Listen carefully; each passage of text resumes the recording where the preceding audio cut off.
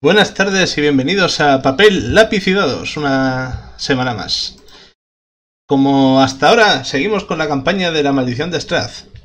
En la última sesión, nuestros intrépidos aventureros terminaron de explorar la casa encantada, la mansión de los Strahd, descubriendo la amalgama necrótica que yacía en su subterráneo y enfrentándose a ella para acabar con la maldición de la casa. Tras acabar con su hazaña, dedicaron unas cuantas horas a cavar unas tumbas para los difuntos descendientes de la familia Durst, cuyos fantasmas todavía yacían en las plantas, en el ático de la casa, y de paso también dieron un entierro digno a su niñera. Durante las varias horas que les llevó a Rena y a Vicuña llevar a cabo la ceremonia, Sorsa se dedicó a tratar de reponerse de su fatiga y de las heridas que había sufrido, mientras Drekath, en cambio, se dedicaba a explorar un poco los alrededores, donde encontró y procedió a saquear los restos de una bomba de pozo que ha empaquetado en unas cajas que se han encontrado por ahí y ahora lleva con él con fines indeterminados.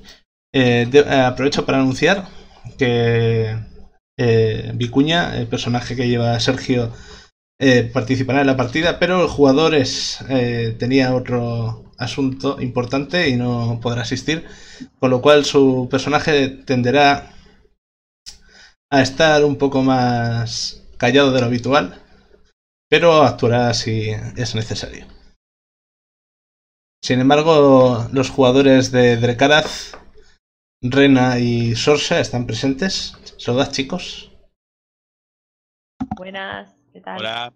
Buenas. Así que esto no va a ser un monólogo muy largo.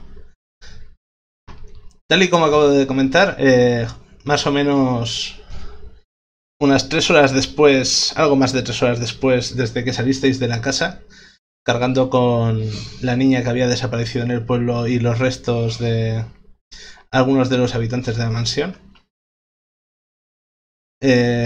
Mientras tanto, habíais atraído un poco la atención de algunos pueblerinos que no querían interrumpir los rituales que estabais llevando a cabo para pacificar los espíritus que habían encantado la mansión previamente.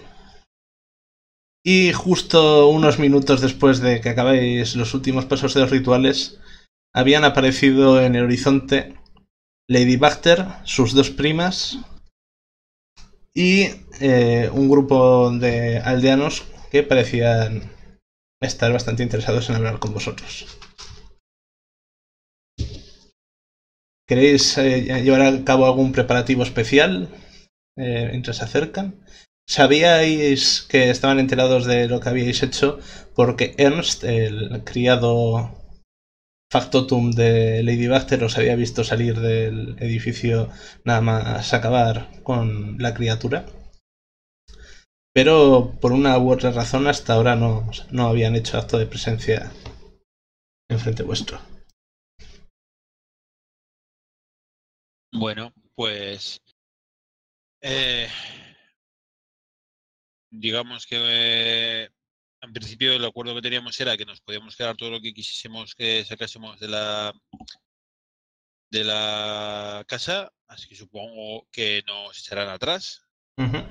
Por cierto, un detalle. De lo que saqueasteis, la mayor parte de cosas, como fuisteis bastante selectivos, siguen estando más o menos en buen estado. Algunas se ajaron, como el tapiz famoso, que básicamente unos minutos después de salir de la casa y de que ésta se derrumbase, se convirtió en unos jirones de tela destrozados por el paso del tiempo. Pero los documentos que habíais conseguido sacar de la casa y la mayor parte de joyas y demás están intactos. Más o menos sucios, pero intactos. incluyendo los papeles de propiedad del molino y de la propia mansión y sus terrenos, que básicamente confirmaban que la posesión de la misma pasaba a manos de los descendientes de los Darst. Con lo cual, aunque vosotros tenéis los papeles ahora mismo, tampoco sirven de mucho per se. Bueno, pues esos papeles se quedan en el fondo del saco. Vale. De momento.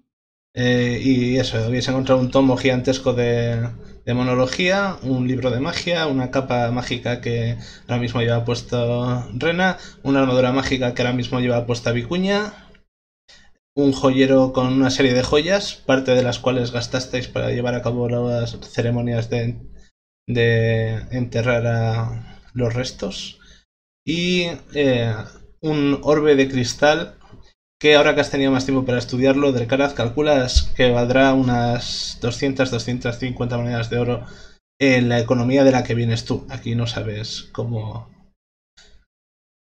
cotiza. Sí que sabes que, aunque no está encantado, se puede usar como foco arcano. Los materiales que usa tienen propiedades canalizadoras de energía, pero no tiene ningún encantamiento encima. La niña también se había despertado, ¿no? Sí, la niña se había despertado más o menos cuando acababais las ceremonias. De todas formas, no quitando quejarse un poco y llevarse la mano hacia los pies cuando se ha intentado incorporar, no ha hecho más ademán de salir corriendo ni nada por el estilo.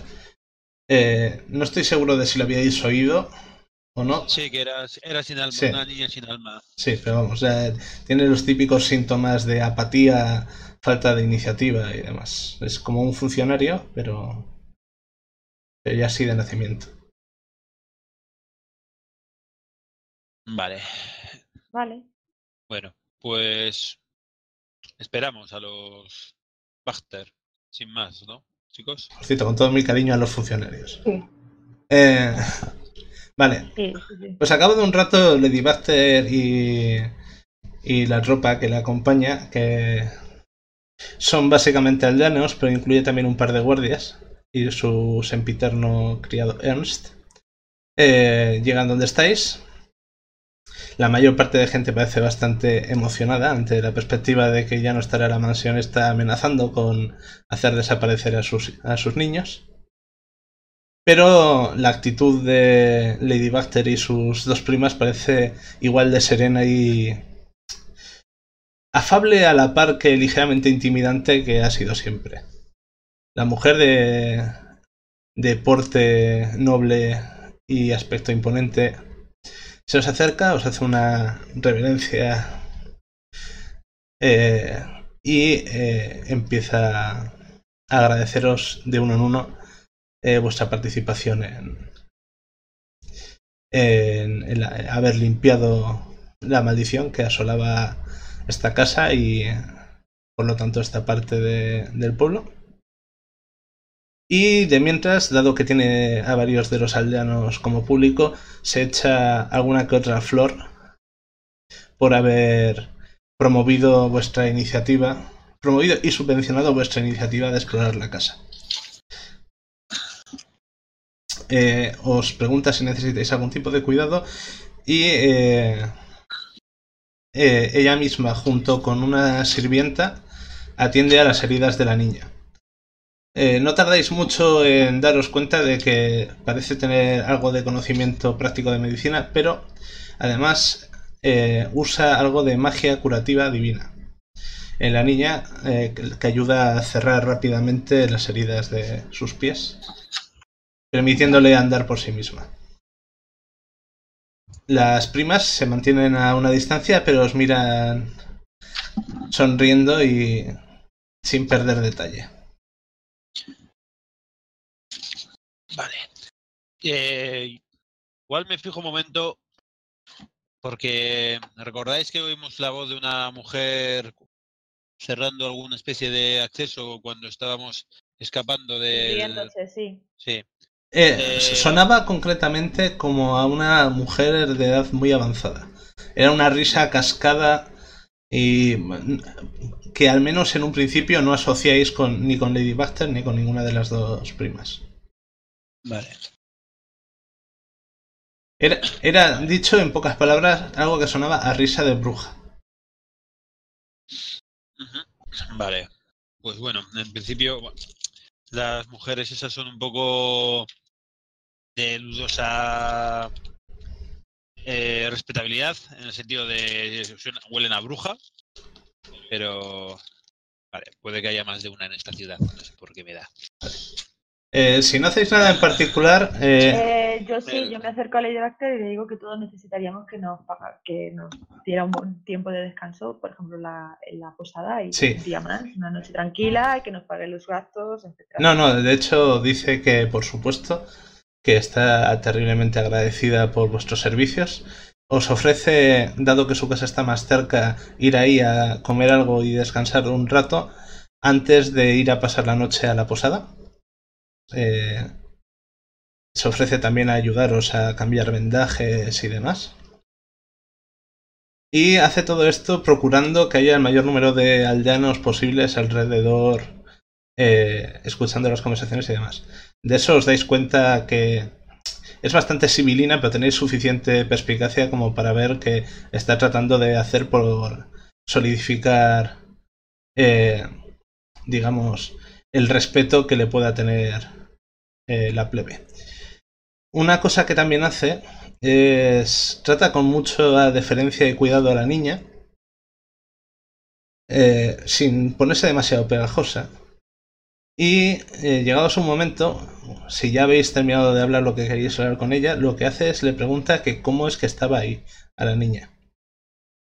La niña es un poco reacia de hablar al principio. Lady Baxter le explica que su hermano mayor, que se llama Milibog, ha estado fuera del pueblo buscándola, pero que ya han enviado gente a buscarles y que espera que estén dentro de poco, que hasta que vengan a recogerla puede pasar el rato en casa en la casa de los Baxter, que le dará algo de comer, que seguro que está muy cansada. La niña asiente un poco y le sigue preguntando con cierta insistencia que cómo había llegado hasta la casa. Tras pensárselo un poco, la niña parece un poco todavía confusa respecto a la experiencia. Acaba recordando que el día anterior estuvo hablando con una señora y que le prometió algo de comer si salía de casa y le acompañaba a un sitio, pero que no recuerda mucho más. ¿Queréis intervenir en algo o seguís que la charla siga? A medida que está avanzando el interrogatorio, entre comillas, a la niña, que ya digo que lo hace con mucho respeto y mucho tacto, los aldeanos se van acercando y murmurando entre sí cuando van saliendo más detalles. ¿Queréis intervenir o dejáis que siga su curso? En principio sí, ¿no? Dejamos que hablen, ¿no? ¿O cómo? No. Intervengo. Si Lady Baxter, puede que haya gente que todavía sirva a los antiguos intereses de la casa Darst, porque creemos que alguien puede haber secuestrado a la niña y haberla dejado ahí. ¿Veis que la mujer parece... Vosotros diríais que al menos a priori honestamente sorprendida? Y le dice a la niña que confirme si es verdad que alguien la secuestró. La niña parece un poco confusa, pero como un rato asiente. Y con el corrillo de gente cada vez haciéndose más pequeño, le pide que describa a la persona que le lleve, con la que quedó, que le llevó hasta allá. Y empieza a describirla con más bien poca, vamos a decir, de forma muy general, pero sin demasiada gracia desde el punto de vista, vamos a decir, ortogramatical y literario, sin usar figuras retóricas ni nada, pero la descripción va siendo afinada a medida que le hacen más preguntas, en plan de parecía mayor, no parecía mayor, qué color de pelo tenía, qué ropa llevaba, y a medida que avanza la descripción de la niña, que describe a una mujer alta, de más o menos la edad de Lady Baxter, con un peinado bastante distinto, le pregunta por el color de los ropajes, si es ropa buena o no. Veis que la gente, los aldeanos, empiezan a cuchichear y a murmurar cosas entre ellos. Y os dais cuenta, aquellos de vosotros, bueno, básicamente Sorsa, Vicuña y Drecaraz, porque Rena creo que no la llegó a ver, de que la descripción os recuerda bastante a lo que conocíais de la mujer del antiguo burgomaestre, de Lidia Petrovna. Y Lady Baxter trata de calmar un poco a la gente alrededor y llama a los guardias y les pide que vayan a buscar al resto de miembros de la guardia, que quizás sea necesario hablar con la mujer del ex burgomaestre y aclarar este asunto. Que de momento la niña tendrá que descansar y vosotros también, así que os invita a acompañarla hasta su casa. Y le pide a la criada que llevaba las vendas y distintos ungüentos curativos que se adelante a la casa y que le vaya diciendo al cocinero que os prepare algo caliente que os hará falta. Y bueno, en cuestión de minutos, vosotros, acompañados por Lady Baxter y seguidos por un grupo cada vez mayor de aldeanos que siguen hablando sobre lo que ha dicho la niña y de otros temas, cuchicheando a vuestras espaldas, y algunos de ellos de vez en cuando se acercan a daros las gracias y os cuentan pues que un primo suyo desapareció en la mansión cuando él era joven y cosas por el estilo. Pues eso, a cabo de unos minutos estáis en la casa, donde os hacen entrar, dejan fuera la mayor parte de gente y os sirven algo caliente de comer. La niña, pese a su falta general de entusiasmo vital, devora lo que le dan con bastante gusto, aunque sin expresar ninguna emoción particularmente fuerte. Y en general os tratan de hacer la estancia lo más agradable posible. Os ponen en asientos algo avejentados, pero de buena factura y bastante cómodos, mucho mejor que la mayor parte de sillas de las posadas en las que habéis estado. Os ofrecen licores, os ofrecen, si queréis, algo más de comer, y salvo que me digáis que queréis hacer algo específico, al cabo de más o menos otros 40-50 minutos llega un grupo de guardias acompañando al hermano de la muchacha.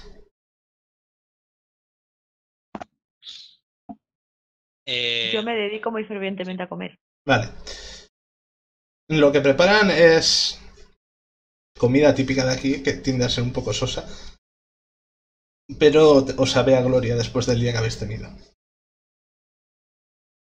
Y si queréis tomar licores, tienen algunos bastante fuertes, estilo orujo, pacharán y demás, aunque con plantas locales, de los cuales conviene no tomar demasiado de golpe, aunque bueno, básicamente Sorsa, por ejemplo, no puede emborracharse y Drecaraz tiene muchísimo aguante. En todo este rato, por cierto, Vicuña, que está un poco fastidiado por haber tenido que andar haciendo ceremonias de deidades que no van con lo suyo y tal, se está limitándose a escuchar y prestar bastante atención al entorno. Come lo que le dan, pero está limitando al mínimo las interacciones con humanos y gentuzas similares. Yo por mi parte como y me pongo a leer uno de los libros que conseguimos. Vale. Hay un libro de magia que a ti no te sirve particularmente de nada, porque enseña magia tal y como lo hacen los magos, que es aprendiendo una serie de instrucciones arcanas y tal, que ahora mismo no tienes ni el tiempo ni la voluntad de ponerte a aprenderlo, y desde un punto de vista mecánico te faltan atributo de inteligencia para ponerte a aprenderlo. Pero luego hay un libro que va de demonología, que describe rituales similares al que usaste tú para obtener tus poderes de bruja. Bruja como Warlock hembra, no como bruja de las de escoba y tal. Sí, es que se lo lleva hasta encima. Es un tomo enorme, bastante poco discreto, pero nadie te molesta cuando lo sacas, que básicamente describe toda una serie de procedimientos para montar algo parecido a un culto y un par de rituales relativamente funcionales, especialmente uno que va de invocar demonios, que requiere un sacrificio humano y bastantes cosas por el estilo. Tú tienes suficiente conocimiento como para poder usarlo para llevar a cabo la invocación si quisieras, pero tiene la pega de que necesita eso, sangre fresca de un sacrificio. Pero por lo demás es una lectura interesante, a su manera. Pues bueno, lo dicho, si no queréis hacer nada más en particular, Lady Baxter ha estado no constantemente con vosotros, pero ha estado procurando que estéis bien atendidos. Sus primas han estado sentadas y en silencio mirándoos y muy de vez en cuando hablando entre ellas. Y a cabo de eso, 40-50 minutos, aparece Milibog, el hermano de Basha, que es como se llama la niña. El hermano veis que parece muy preocupado por ella y muy aliviado de verla. Y pese a que la niña muy claramente tiene este problema bastante extendido en Barovia de haber nacido sin emociones y sin alma, en teoría, no por ello el hermano está menos preocupado. Tras una emocional reunión por parte de él, Lady Baxter le explica lo que les había contado Basha y el hermano le pide por favor que le confirme que es cierto. Al principio no da crédito, pero insiste mucho en que su hermana no le ha mentido nunca. Una de las dos primas de Lady Baxter dice: no, es muy raro encontrar un sin alma que mienta.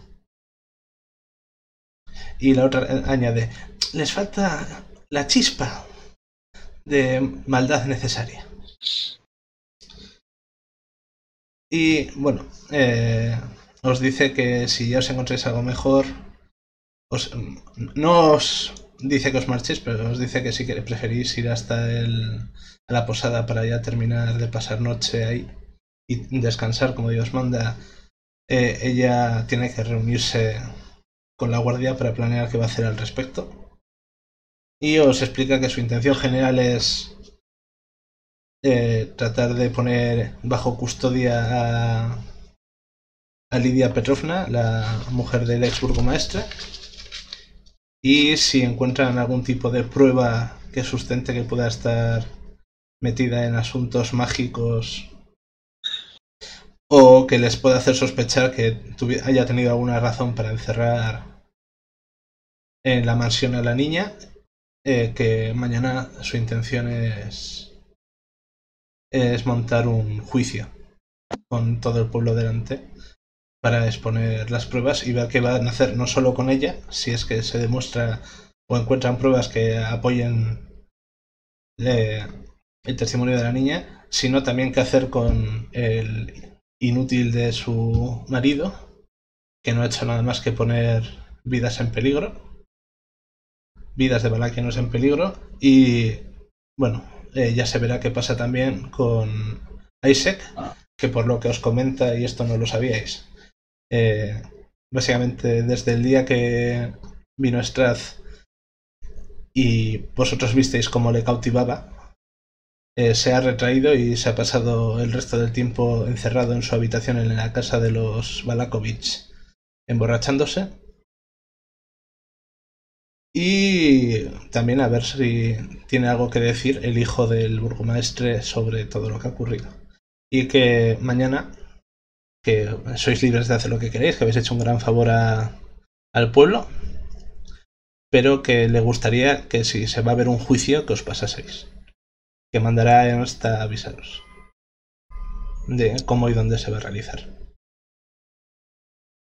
Vale, el juicio va a ser igual muy pronto y entiendo que quiera usted cimentar rápidamente su poder sobre esta ciudad, pero aquí hay cosas que hay que investigar antes. Os dice que si se hace un juicio, su intención es hacerlo cuando hay algún problema por este estilo, a primera hora de la tarde, en la plaza del pueblo. Que llevan mucho tiempo sin hacer algo así porque Vargas, el antiguo burgomaestre, normalmente se toma la justicia por su mano y lleva mucho tiempo sin hacer su juicio como Dios manda, pero que su intención es que si ella va a gobernar esta ciudad y va a ayudar a que prospere, tiene que hacerlo con el apoyo del pueblo, y su intención es involucrar en la decisión de qué se hace con el antiguo burgomaestre y si procede con su familia y asociados, en base a lo que decida el pueblo. Si deciden echarlos del pueblo, los echarán. Si deciden tomar algún otro tipo de represalia, así lo harán. Y si deciden volver a ponerlo al mando, que ella no estará de acuerdo, pero no tratará de montar ningún tipo de motín. Más allá de lo que ya se ha vivido hasta aquí, que pese a lo que algunos piensen de ella, su intención es conseguir que el pueblo Valaki, aunque veis que retorce un poco el morro al decir el nombre, su intención es que el pueblo y sus habitantes prosperen, aunque sea a la sombra de Strahd, en vez de tratar de languidecer bajo alguna pretexta falsa esperanza de que el señor de estas tierras no tiene influencia sobre ellos. Vale. Y eso, se nos dice que si os queréis ir, que os puede poner incluso una escolta, pero que mañana por la mañana os informará de qué ha ocurrido con Lady Petrovna y el resto de allegados de los Balakovich, si es que hay razones para sospechar de ellos también. El enterrador Milibog parece bastante centrado en ayudar a Lady Buster con todo esto. No ha dudado ni por un momento de lo que le ha contado su hermana, y ya os olíais por el contacto que habéis tenido con él antes, que no estaba nada contento con cómo estaban las cosas cuando mandaba el burgomaestre. Por lo demás, teníais la impresión de que el pueblo todavía está un poco dividido al respecto, pero ¿creéis que de verdad lo de vuestra hazaña de liberar la maldición de la casa habrá ayudado a cimentar un poco la posición de Lady Buster aquí? Vale. Bueno, creo que... sí, un detalle más. Os pregunta que qué os habéis encontrado, aunque os dice que es vuestro.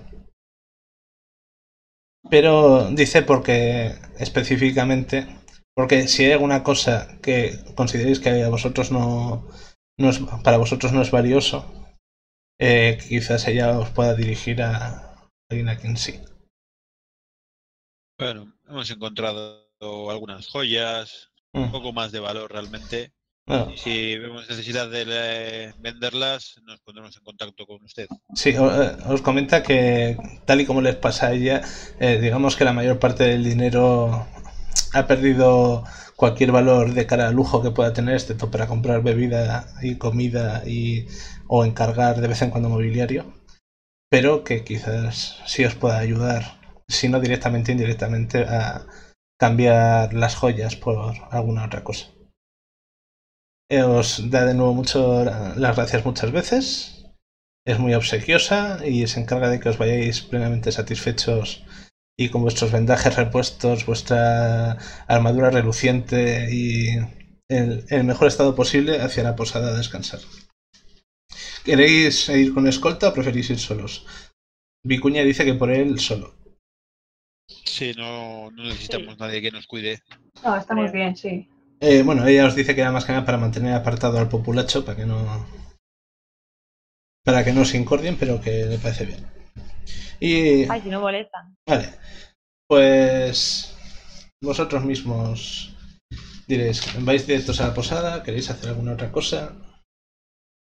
Cuando salís hay una pequeña multitud esperándoos. Algunos incluso os entregan regalos, que normalmente consisten en cosas de sus huertos, alguna... en plan de estos son los rábanos de mi huerto, que es lo mejor que da, o algún tipo de licor local casero, que si los aceptáis tenéis todavía capacidad para cargarlos, pero llegáis a la posada con bastantes más cosas de con las que os habéis ido. Entre el loot de la mansión y regalos de gente que empieza a consideraros héroes locales. La heroicidad es difícil de presenciar en estas tierras, aparentemente. Y lo que habéis hecho vosotros, pues se considera un logro. Hombre, un poquito sí. Y eso que no han visto al bicho que había dentro. Igual alguno algo ha visto. Como se iba jodiendo la casa. Pero bueno. Nos abrimos paso entre el populacho, aparte, sí, nos firmamos, sí. Nos firmamos. Reconocéis también, por cierto, fuera de la casa a bastantes de los hermanos de distintas edades del enterrador. Están jugando entre ellos y de vez en cuando asomándose a la ventana que da a la habitación donde estabais reunidos con Lady Bactar. En plan de, Basha está bien, Basha está bien. ¿Queréis preguntarles si han visto algo? ¿Ellos? Bueno. ¿Sí? Pues nos acercamos. En principio son unos pobres chavales, pero... Vale, pues cuando os acercáis, básicamente en cuanto se dan cuenta de que estáis yendo hacia donde ellos, se sorprenden un poco, pero se acercan a daros las gracias por haber salvado a su hermana. Uno de los niños se acerca a Sorsa y Sorsa te está ofreciendo, es un niño un poco mocoso y bastante sucio, que debe ser unos 2 años mayor que la que habéis rescatado. Este parece tener alma, pero no demasiado concepto de la higiene, y te está ofreciendo una piedra. Una piedra muy pulida que sospechas que ha debido sacar de un río o algo así. Y que brilla un poco. Oh, gracias, pequeño. ¿La coges? Sí. Vale, pues en cuanto se la coges de la mano, el niño se pone todo rojo y va corriendo detrás de uno de sus hermanos mayores. Creo que le gusta, sí. Míralo, gracioso. Si no es muy grande, me la guardo en un bolsillo. Sí, es una piedra pequeñita, es... Pues algo más grande que una moneda, pero no mucho más. Pues para el bolsillo, para sacar. Vale. Bueno, decidme, muchachos, ¿os suena que haya pasado más veces esto? Que una vieja que parece que han dicho que es la mujer del antiguo burgomaestre haya ido por ahí hablando a niños y llevándoselos. Al principio no tiene muy claro lo que dices, pero tras un par de explicaciones y de hablar entre ellos, uno de los mayores, una chica, dice que sí que le suena haber visto de lejos ayer a Basha hacia el atardecer hablando con una señora que coincide con la descripción que has dado. Pero te comentan que su hermano nunca les deja ir a... O sea, procura evitar que vayan a festivales y tal, y no conocen demasiado bien a la familia Balakovich ni a la mujer del ex burgomaestre, ¿no? Pero que sí que vieron a una mujer que coincide con esa descripción. Pero que la vieron de lejos y no saben lo que le pudo decir a su hermano. ¿Y sabéis acaso si es normal que hayan estado desapareciendo niños que no se hayan supuesto que fuesen para alimentar a Strahd o alguno de su ralea, sino que sean desapariciones más inocuas, menos encontrar luego el cadáver? Vale, cuando dice lo del cadáver hay un cierto revuelo, pero no demasiado, no tanto como sospechas. Viven en Valaquia, tienen el culo pelado. Sí, no tanto como supones hubiese creado revuelo en otras partes. Básicamente te hacen un mini curso acelerado en lo que son leyendas locales. te dicen que sí que es cierto que desaparecen niños, pero que a ellos nunca les había pasado. Que saben historias de algunas otras familias. Claro. Que saben historias de otras familias, pero que a ellos su hermano mayor les cuida muy bien, aunque ya no estén sus padres. Y se preocupa mucho por ellos. Y que, por lo que ellos saben, siempre que desaparece alguien le echan la culpa a Strahd. Sea niño o no. Le echan la culpa a Strahd o a los Vistani. Muy de vez en cuando a las brujas. Pero normalmente los dos cocos en Valaki son, en ese orden, Strahd y los Vistani. Y os explican que es que cerca del... que les han dicho desde muy pequeños que cerca de Valaki hay un campamento Vistani. Y pues eso, que se dice que a veces se llevan niños para llevárselos fuera del valle y venderlos. Pero que a ellos nunca les ha pasado. Y uno de los mayores, justo un poco más joven que la niña con la que habéis estado hablando la mayor parte del tiempo, os dice que él una vez vio a unos Vistani. Que iban vestidos con ropa de muchos colores y tocaban música. Y ya está. Gracias, una información muy útil, sí. Vale. Gracias, niños. Espero que os vaya bien. Y cuidad de vuestra hermana. No dejéis que vaya por la noche sola. Ya veis los peligros que hay. Vale.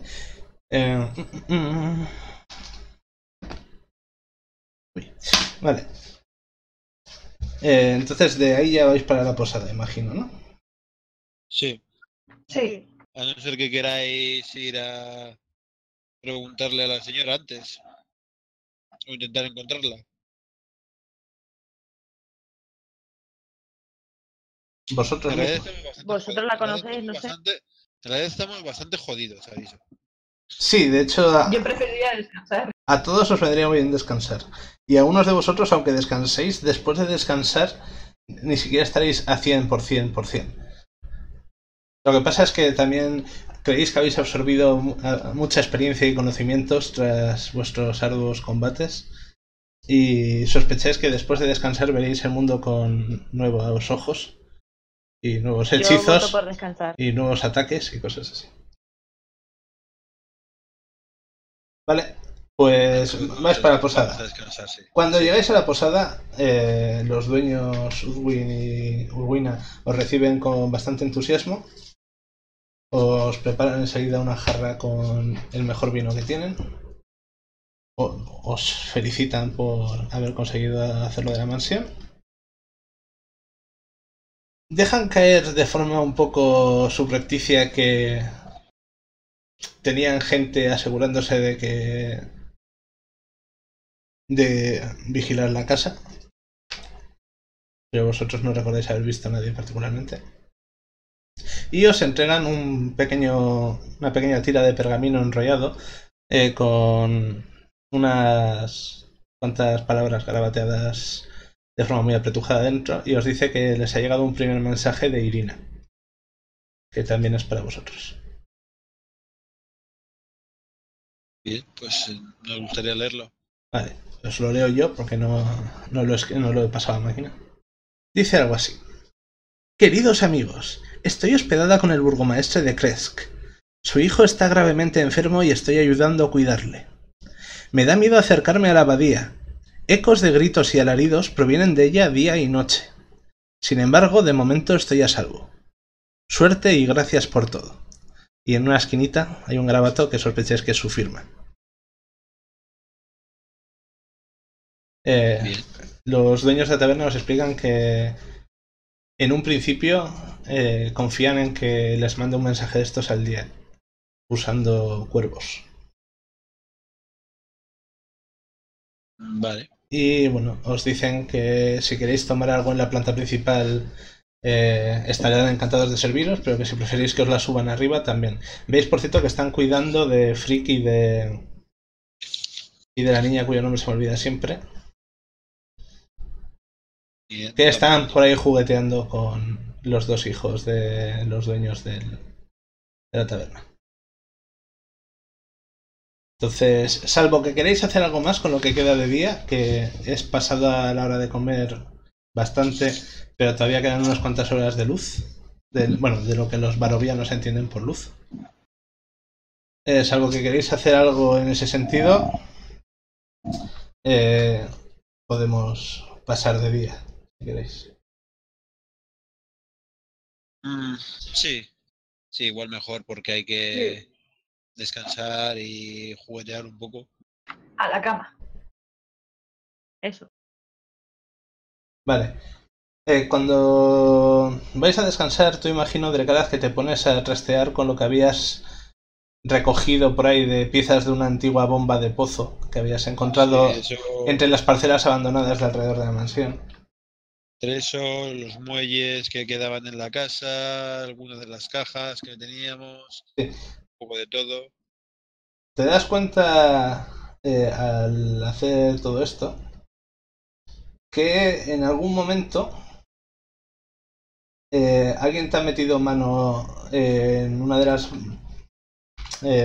bolsas de munición que llevas y te ha desaparecido una de las balas de plata.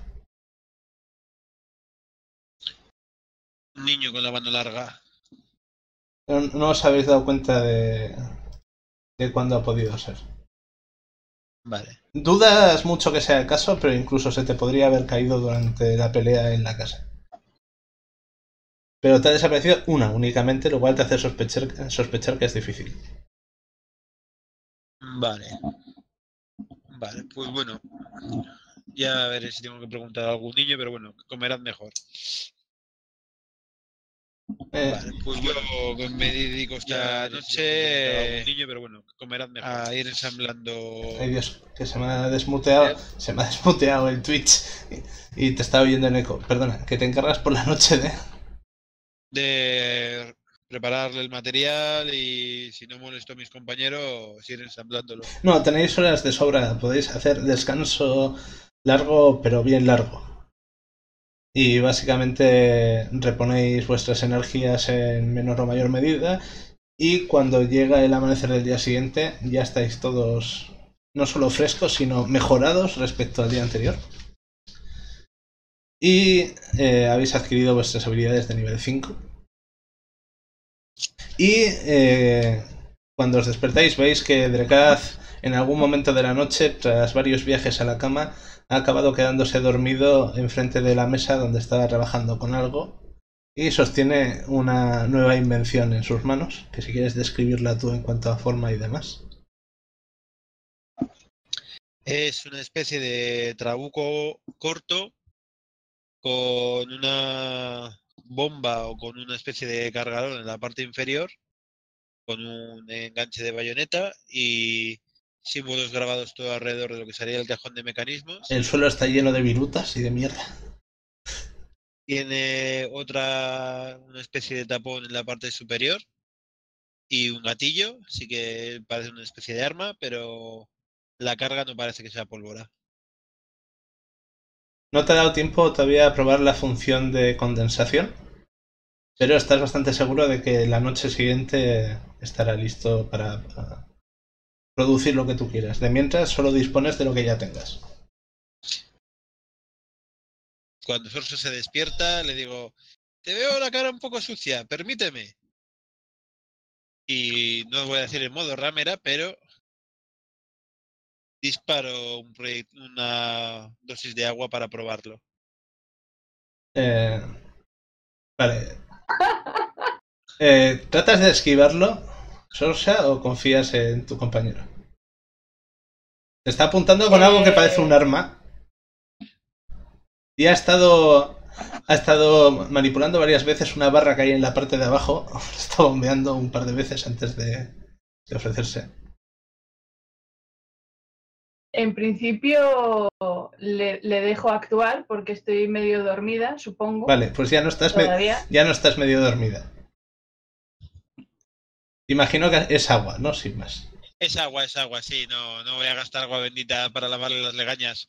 Vale, pues te acaba... Yo me sobresalto y le doy después de sobresalto le doy una colleja. No ha sido tan... No. Les había pensado hacerlo funcionar con energía trueno, pero todavía no me da la suficiente capacidad de miniaturización, así que hay una pequeña y fiable bomba aquí. No está ruidosa. Básicamente te ha metido un chorrazo de agua en la cara. Eso es agua limpia. A más presión quizás de la que sería agradable.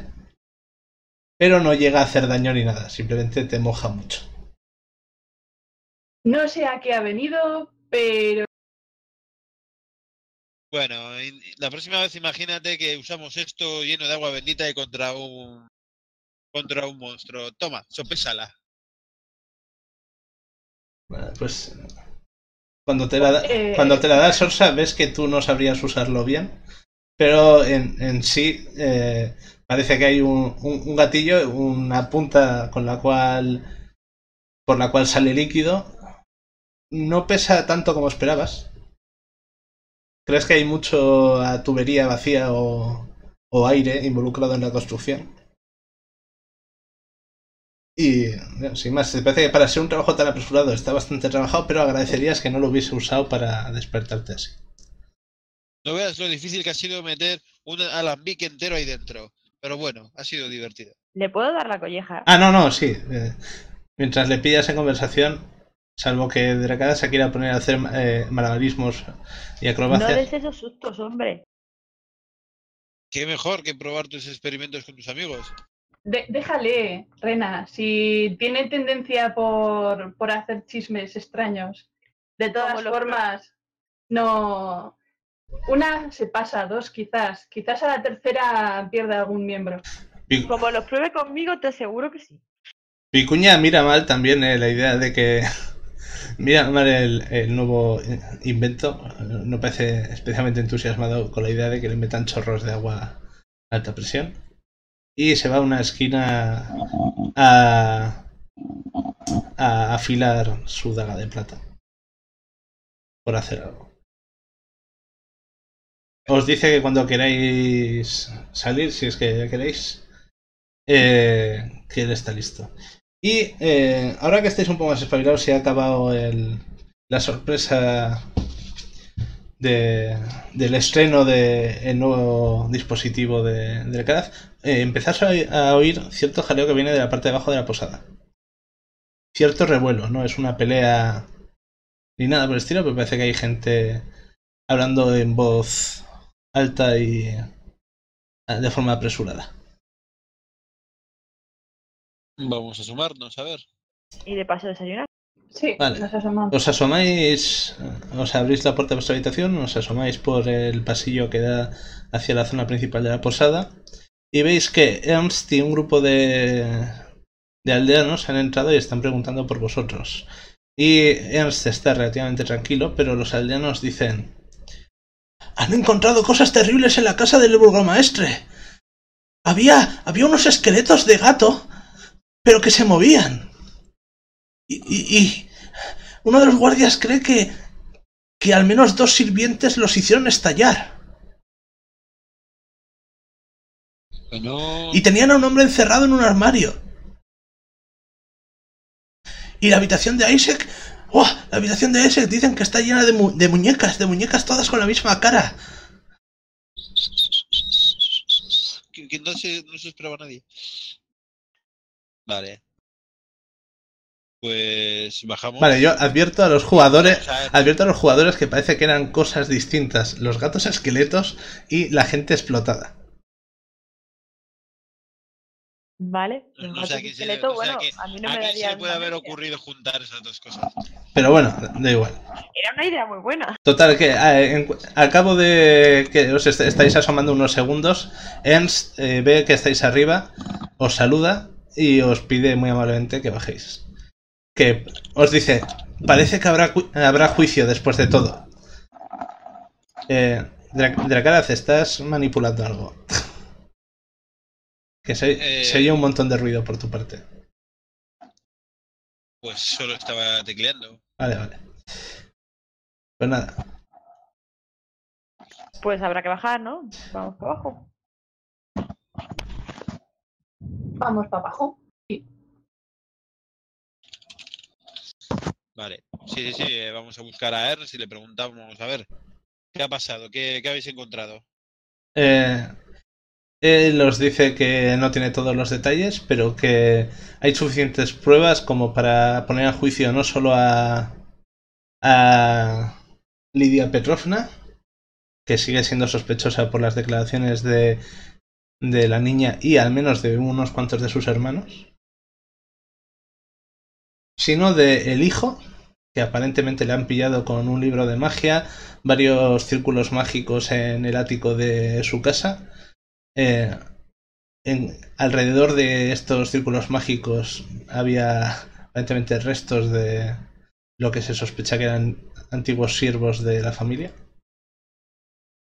Y especifica que restos muy pequeñitos, que luego le han comentado algo de que tienen unos gatos esqueleto vivientes encerrados en jaulas, que casi se cargan a uno de los guardias.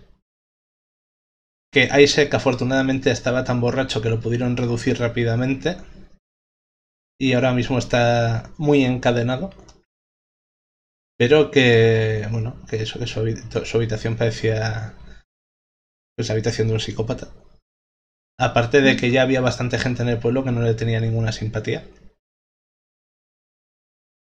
Y en general, como Vargas ya lo tenían en la picota, pues lo van a dejar ahí. Y que a la tarde se reunirán a todos los sospechosos en la plaza y se procederá a hacer un juicio popular para ver qué se hace con ellos. Y os deja caer que por lo que a él respecta ya está preparando la hoguera. Y hay un par de aldeanos más que dicen: ¡sí, habría que quemarlos! ¡Son unos monstruos! Bueno. ¡Pobres gatitos! Hay opción de que vayamos a ver la casa y que veamos lo que han encontrado. Ernst os dice que si queréis acompañarle os lleva a hablar con Lady Baxter y que ella os puede dar permiso, pero que él por sí solo no. Pues vamos, ¿no? Vamos. Vale. Sí, investiguemos más. Sí. Vais con él hasta casa de Lady Baxter, que ya tenéis bastante conocida, donde os la encontráis conversando con dos de los guardias más veteranos. Y cuando entráis a su casa, básicamente están decidiendo quién haría de... no tanto de juez como de... el que controle un poco qué testigo sube y demás. Que aparentemente aquí los juicios públicos, básicamente hay una especie de moderador que decide cuándo suben testigos de ambas partes, pero que luego se decide por voto popular que se hace con los acusados. Y eso, cuando entráis os saludan, Lady Baxter interrumpe la conversación y os pregunta qué puede hacer por vosotros. Me gustaría saber más detalles de lo que han encontrado en la casa del burgomaestre. O incluso verlo, si se puede. Vale, os dice que si queréis ver lo que han encontrado en casa del burgomaestre, os explican cómo llegar hasta una especie, no es un cuartel exactamente, pero es una casa donde suelen guardar equipo y tienen una especie de mini prisión, un par de celdas, y que es donde tienen retenidos a Isaac, al hijo, y a Lidia Petrovna, que Vargas sigue en la picota. Y que si queréis ir a la casa, os envía con un par de guardias, que espera que no os importe que os acompañen durante la exploración o investigación o lo que queréis hacer, que llevarán las llaves y os explicarán un poco qué han encontrado y dónde. Vale. Que ella no ha llegado a pisar la casa, os dice, pero ha visto las pruebas y parecen bastante graves. Vale, pues cuando estén disponibles, sí, queremos ir cuanto antes. Vale. ¿Queréis ir a la casa o queréis ir a hablar con...? Os pregunta, dada Laura, os pregunta si habéis desayunado. Ella, por cierto, le veis que tiene cara de estar... no estresada bastante, pero muy liada y como si eso le gustase. O sea, parece satisfecha de tener con qué estar ocupada. Vale. Vale. Y bueno, pues eso, ¿qué preferís hacer primero? ¿Ir a visitar a los acusados o ir a la casa? Ir a la casa primero igual. De acuerdo. Sí, yo también prefiero la casa. Sí. Ok.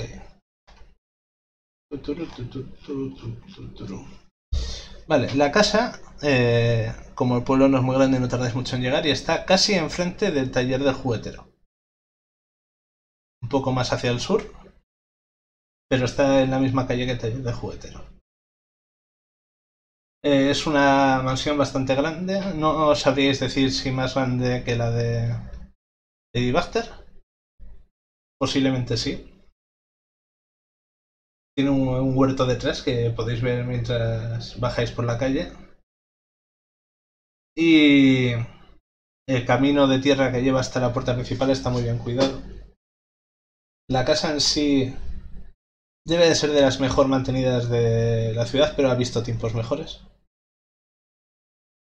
Y uno de los guardias coge, saca un manojo de llaves y abre las puertas dobles de la entrada, que dan a una especie de salón con un pasillo delante, un distribuidor, vamos a decirlo así, con un par de puertas y luego un pasillo bastante largo que va hacia el fondo de la casa. Y os pregunta qué queréis ver. En el vestíbulo hay bastantes retratos enmarcados a ambos lados. Una escalera que sube hacia el piso superior. Y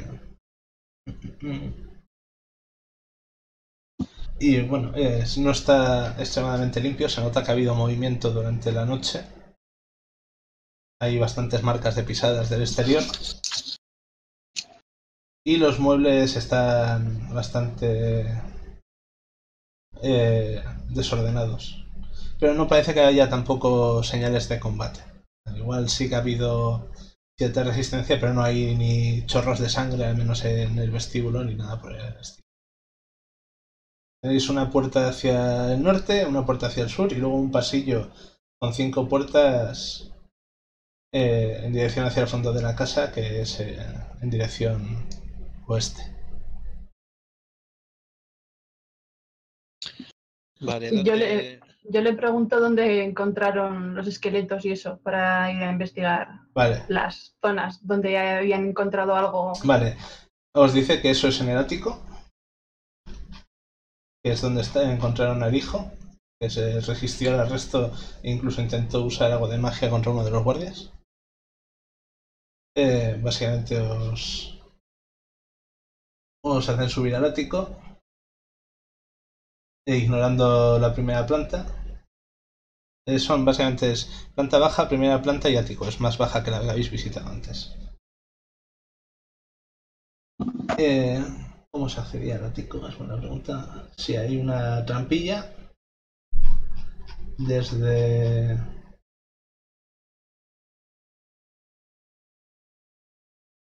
Hay una trampilla que va desde el dormitorio principal y básicamente lleva una pequeña habitación casi vacía.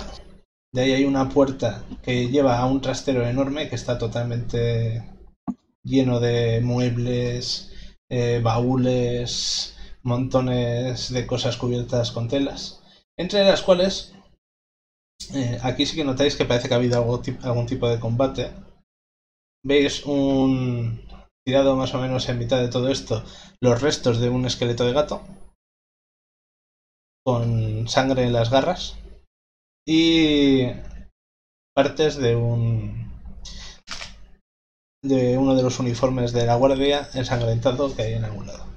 Los guardias os explican que aquí tuvieron que... O sea, les asaltaron unos cuantos gatos esqueletos que no saben muy bien cómo llamarlos, que no eran muy fuertes y pudieron reducir a la mayoría, pero que atacaron a uno de sus compañeros, le hicieron bastante daño y acabaron derribando a uno de ellos.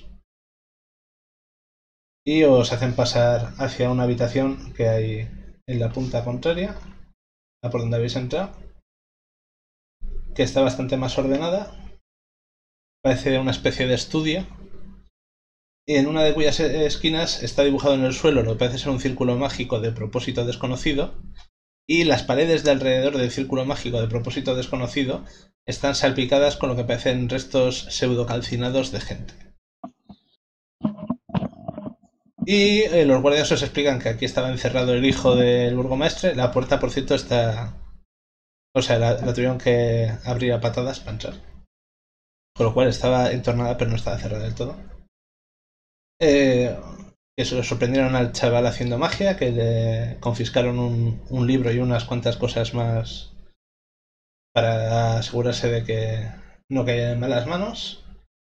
Y que están bastante seguros de que dos sirvientes de los que nadie ha oído hablar, vamos, nadie sabe nada de lo que se ha podido pasar de los Barakovich que habían desaparecido, se cree que son esas manchas en las paredes.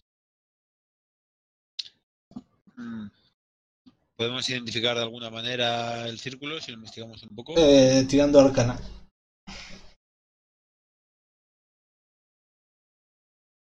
Ahora me recuerda, Solsa, no te he pasado tu ficha actualizada, ¿no? Ya te paso el PDF. Ok. Vale. Ahí os ha mejorado el bono de competencia, así que ahora tienes más arcana que antes. ¿Cuánto has sacado del Caraz? Un poco. Aquí estoy. Me ha subido. Nada, un 10. Vale, con el 10 sabes que claramente es un círculo mágico y del tipo de magia que suelen usar los magos. Es decir, que es magia formulaica. Incluso llegas a reconocer algunos símbolos. Pero no tienes claro pues, cuál era el propósito exacto. Sorsa, ¿tú quieres tirar? Estaba mirando ahora lo que me has dado. Tienes ahora mismo un +3 en arcana, si no lo he liado. Así que si quieres tirar un de 20. Ok. 9 en total. 9 en total, vale. Tú tienes aún un poquito menos de idea que... Venga, ¿estáis seguros de que eso es un círculo que se ha hecho usando símbolos propios de la magia formulaica que estudian los magos? Que no es exactamente el mismo tipo de disciplina que domináis vosotros dos, pero no tenéis una idea exacta de para qué sirve. Vicuña... pero mi arcana es menos. No, Vicuña, que encima sabe de rituales y tal, se acerca y hace algo mejor de trabajo de vosotros, aunque no mucho. Y os dice que cree que esto trataba de ser un círculo de teletransporte. Pero que si es el caso, cree que lo han hecho mal. Bueno, las marcas en la pared sí, pueden indicarlo. Y que no tiene las palabras y ingredientes para activarlo, pero que él personalmente no se presentaría voluntario para hacerlo. Y luego, pues eso, encontráis que en distintos botes a lo largo de la especie de pseudo laboratorio que tenía montado aquí el joven, encontráis ingredientes que os parece asociados con hechizos más o menos convencionales que habéis visto alguna vez a magos usar para según qué cosas. Los guardias os explican un poco un hechizo que usa contra ellos y os hace pensar que el chaval tenía acceso a proyectil mágico, entre otras cosas. Y aparte de eso,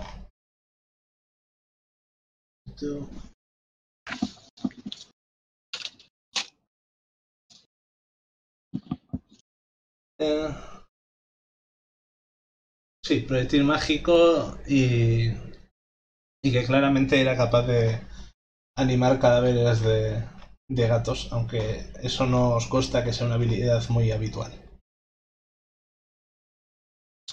Vale, ¿tenéis aquí los libros o...? No, los libros os explica que ya se los han confiscado y están a buen recaudo. Vale. Pero encuentras notas sueltas y crees que si dedicáis un buen rato podríais tratar de averiguar algo más sobre qué intentaba. Vale. Se podría mirar. Dime, le pregunto al guardia, ¿sabes si alguien ha revisado de forma mágica este lugar? Te dice que no conoce a nadie que sepa revisar cosas de forma mágica, así que por lo que él y su compañero saben, no. Vale. Compañeras, seguid revisando mientras yo preparo un poco mi vista mágica para revisar un poco el edificio, a ver si hay algo más, algo relevante. Vale, de acuerdo. Ok.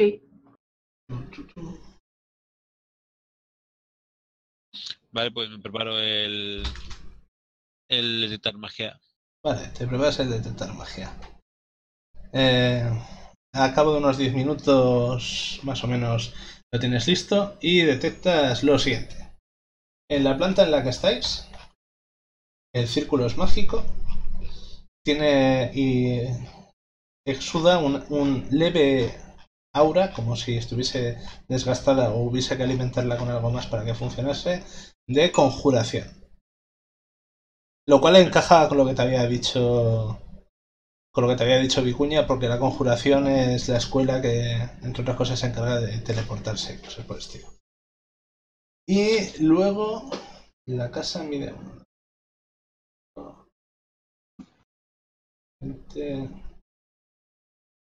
La casa es bastante grande y desde donde estás no llegas a captar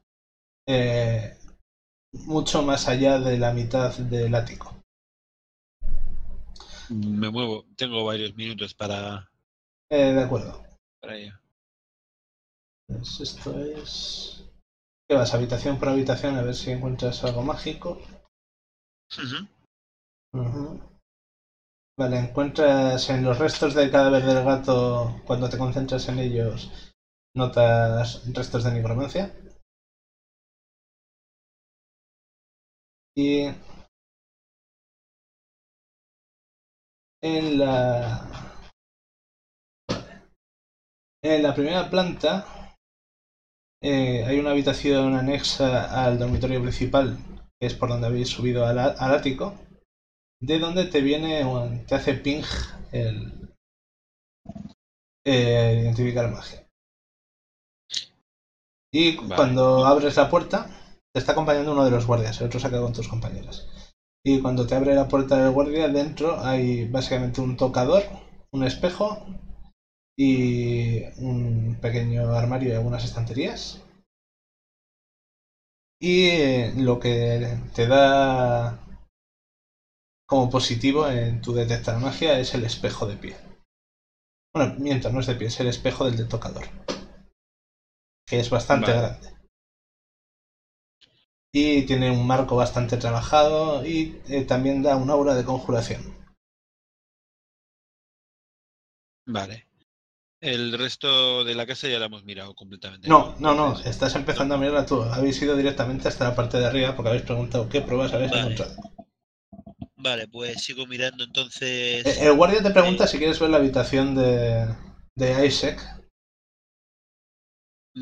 Vale, sí, puede ser interesante. O demasiado interesante, pero sí, hay que verlo todo. Vale. Entonces te lleva desde donde estás. Voy a hacerte un favor para que te hagas un poco más a la idea.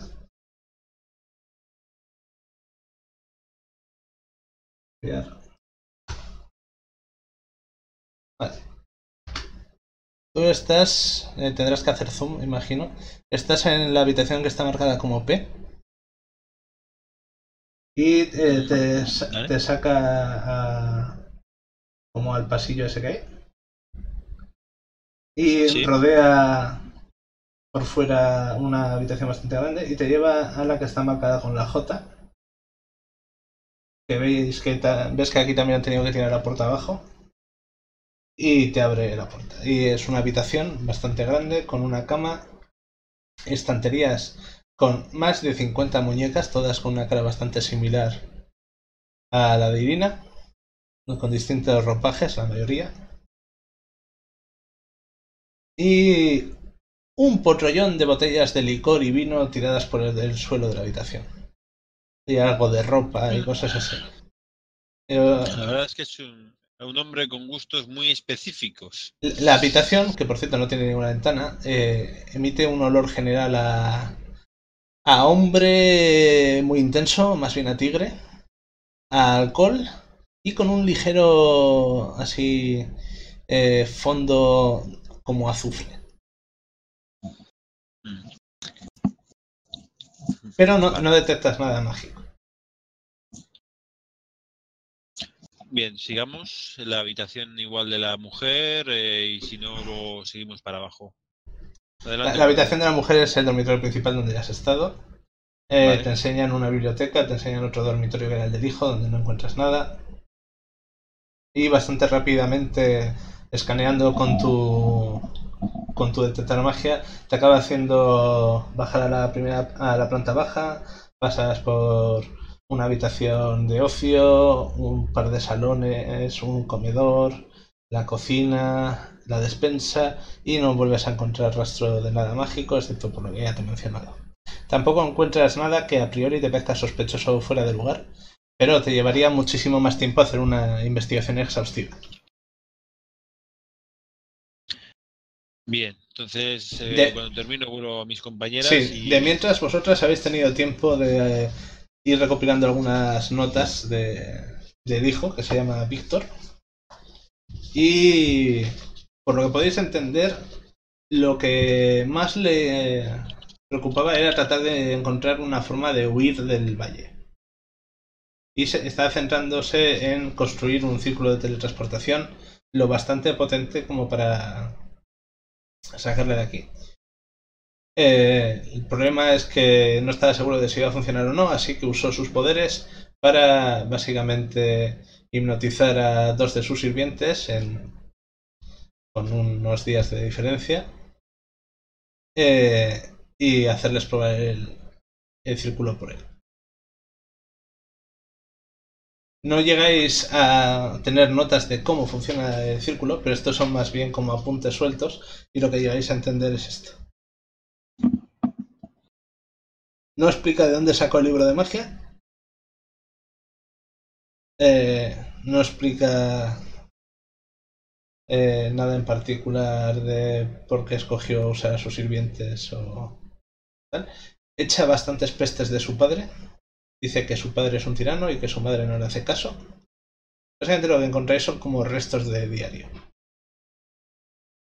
pero desperdigados por la habitación. Y eso, llegáis a la conclusión de que llevan meses, quizás años, trabajando en este proyecto y que claramente hay bastantes papeles de que sea responsable por la muerte de 2 personas.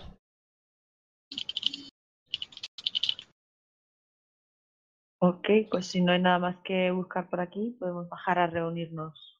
Vale, sí, más o menos cuando habéis terminado de juntar todos estos papeles, os encontréis con Drecaraz que sube. Pues, le digo a... Pues, tampoco es para guardarlo muy en secreto, pero le digo a Sorsa, acercándole, y le digo, creo que hay un objeto mágico, pero luego ahora lo miramos. Y podemos distraer un poco al guardia. Vale.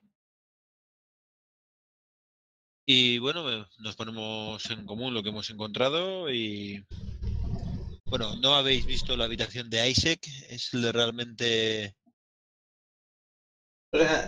monotemática, vamos a dejarlo ahí. Eres un aventurero enano y bastante curtido en cuanto a cosas terribles, especialmente tras tus últimas experiencias. No obstante, sospechas que volverás a ver la habitación de Isaac ocasionalmente en pesadillas. La combinación de la atmósfera ultracargada, los vapores etílicos que quedaban suspendidos en el aire y más de 100 ojos de muñeca, todos con la cara de Irina con mayor o menor precisión, mirándote desde las estanterías, es bastante difícil de olvidar. Sí, deberíais ir a verlo. Es interesante. Si queréis me llevo a mi amigo al guardia que me lleve a... En un principio Los guardias dicen que os quieren acompañar a todos los lados, pero son 2 y vosotros sois 3. Si queréis despistarlos de tal manera que se pueda escaquear uno de vosotros del grupo, es una posibilidad.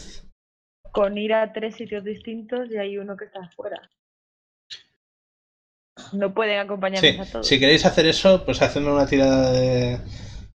El que se quiera escaquear de sigilo, por ejemplo. Yo no voy a comprobar un objeto mágico. En teoría, entonces tendría que ser yo, ¿no? De tú mismo. Sí, pero tú no tienes que identificar. No, tampoco tengo sigilo. No, sigilo sí tienes. Está aquí en tu lista de habilidades. ¿Hay alguien que pueda ver, que pueda... Bueno, de hecho somos 4, ahora que lo pienso. Bueno, sí, pero Vicuña dice que a él ese tipo de objetos mágicos no le interesan tanto, pero si queréis lo puedo intentar. Pero identificar generalmente es cosa de Dracadaz. Pues... Bueno. Te toca escaparte. El problema de Dracadaz es que tú para identificar como Dios manda necesitas 11 minutos. Ya. Bueno, a falta de pan tampoco... se puede pedir un favor también. Guardia, vamos a volver a esta sala. Necesito identificar una cosa. Vale, se te dice que claro. Los guardias, que por cierto los está llamando pero como suele suceder son la mitad del cuerpo de guardias, son más o menos hombres y la otra mitad mujeres. Por lo que habéis visto está bastante equiparado. Uno de ellos es una señora de unos 40 y algo, bastante harta de todo, pero que es amable con vosotros. Pero que yo tenéis bastante claro que ha debido de ver ya más horrores de los que podría esperar uno de un guardia de un pueblo de este tamaño. Y el otro es algo más joven, como subordinado suyo, y es el que más habla con vosotros, y ninguno de los dos os pone pegas cuando le decís eso. Vale, pues... vamos a identificar. Sí. Vale. Sí, imagino que el resto ya habrán revisado bien, porque no haya sitios ocultos o una biblioteca de esto, pero si queréis, mientras tanto, yo voy a tardar un rato. Os dice que los guardias os dicen que quitando los sitios donde había pruebas evidentes, ellos no han explorado demasiado. Que creen que ya tienen suficiente como para al menos al hijo encerrarlo. A Isaac ya le tenían ganas al menos la mitad del cuerpo de guardia de encerrarlo porque era un bruto y un salvaje. Y la otra mitad no tenía ganas de encerrarlo porque tenía demasiado miedo. Que no creen que vaya a haber mucha gente apoyándole, vamos. Y Lidia Petrovna era la hermana del párroco, ahora difunto. Y hasta que ha sucedido esto sería considerada como un pilar de la comunidad. Era mucho más pasiva que su marido, pero siempre que algunas de las personas del pueblo tenían un problema, se iban a hablar con ellas, tendía a tratarlas con mucha amabilidad hasta que se metía el marido por medio. Entonces, os hacéis a la idea de que, de no ser porque la niña a priori no creéis que tenga ninguna razón para mentir, no hubiesen sospechado de ella para hacer algo así. Pues podemos investigar a fondo el resto de habitaciones. En 11 minutos os daría tiempo a revisar una habitación. Tenéis, si queréis os recuerdo, en la planta baja hay varios salones. Uno más destinado a ocio, otro más destinado a ver... O sea, a tratar asuntos de negocio. Otro está destinado para comer. Mira, de hecho acabo de ver que lo que yo pensaba que era un salón realmente era las habitaciones de los criados, pero bueno, da igual. Pues eso están. Un salón, el salón comedor, las habitaciones de los criados, la cocina. Algo que asumo que es el comedor de los criados, ¿sí? La despensa, sala de ocio habitación de Isaac, habitación del hijo, armario, biblioteca, habitación principal, el tocador, la habitación tocador está donde está el espejo y un baño que está anexo a la habitación del espejo. Podéis escoger una de las habitaciones. O el ático que está lleno de trastos. Ah, por cierto, otro detalle. En la misma habitación en la que está el espejo también hay un vestido de novia. Muy bien conservado. Pero que tiene pintas de tener unos cuantos años. Que no se me olvide. El vestido no es mágico. A la del espejo iba a ir Dricaras, ¿no? Sí. Pero supongo que Dricaras podrá dedicarse solo al espejo. Efectivamente, por eso os doy la posibilidad de investigarla más. De todas formas, no tiene gran cosa. Tiene estanterías y poquito más. Si yo me quedo en el ático investigando y Sorsa baja... El ático tiene demasiadas cosas como para que las hagas tú, incluso con la ayuda de Sorsa y de Vicuña. O sea, como para que las hagas tú sin la ayuda de Sorsa y de Vicuña. Podríais dividiros habitaciones más pequeñas, pero el ático particularmente requeriría que trabajaseis los tres. Vale, pues... No sé. Pues igual una de las habitaciones de... La de Isaac mismo. Vale, la de Isaac. Rena, ¿le ayudas con esa o...? No, me voy a otra más pequeñita, no sé, ¿había otra ¿La del hijo? habitación o ¿La del hijo? La del hijo, sí, ¿por qué no? Vale, pues... O me voy con... No, o me voy con Drecara y miro en la habitación, no, venga, la del hijo, ya está. Vale, pues más o menos 11 minutos más tarde, hacedme una tirada de investigación Rena y Sorsa. Vicuña se va a dedicar a buscar por armarios.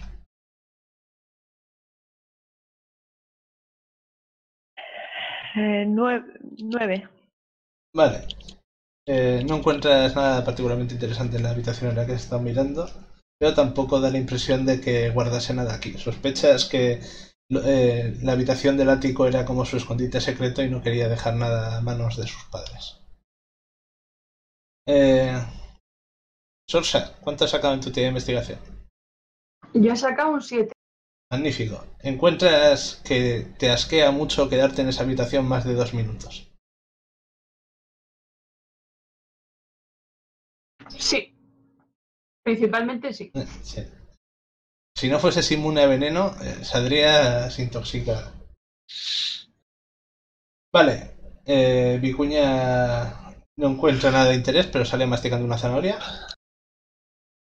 Y tú descubres lo siguiente, Drecaraz. Vale, para empezar. El espejo es mágico, rollo espejo-espejito mágico. Para ser más exactos, si mientras te estás mirando tu reflejo en el espejo, cantas espejo-espejito mágico, invoca mi reflejo, la venganza ataca la noche, escucha mi llamada y empuña tu arma afilada. Si dices esa frase mientras miras tu reflejo, aparece un asesino de la nada, toma forma corpórea, y si le dices una persona que esté en este plano de existencia, hará todo lo posible para matarla.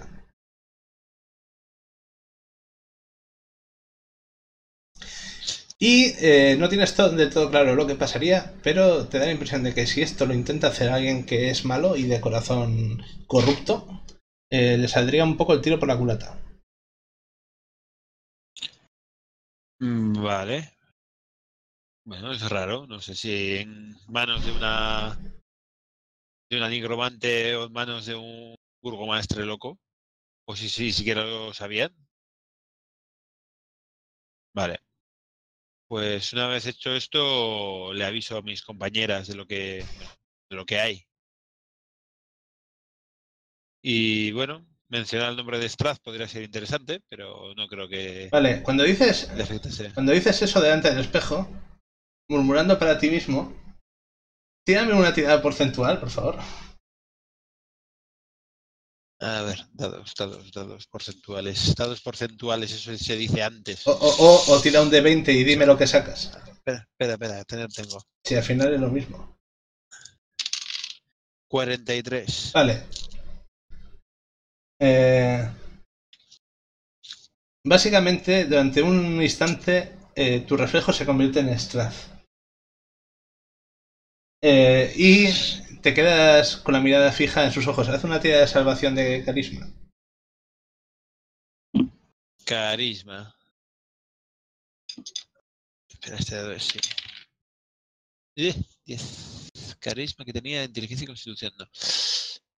Y... Uy, tengo -1. Vale, pues un 9. Vale. De repente, como que parpadeas, vuelve a estar tu reflejo en el espejo.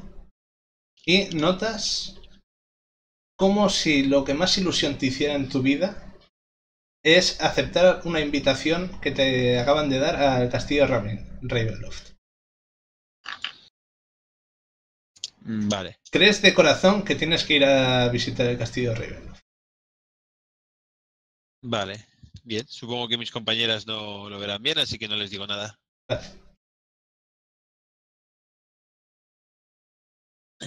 Bueno, cuando termino me encuentro con ellas y les digo... Bueno, he averiguado que es un extraño objeto que puede ser usado para causar daño. Ha habido un momento interesante, tengo que decirlo, pero no ha sido útil. Pues sí. Y... ¿A qué te refieres con interesante? Nada, así en petit comité, los guardias están delante, ¿verdad? Bueno, podéis... Os habéis tenido que dividir para investigar esto un poco, os habéis reunido, pero si les pedís un poco de distancia os la dan.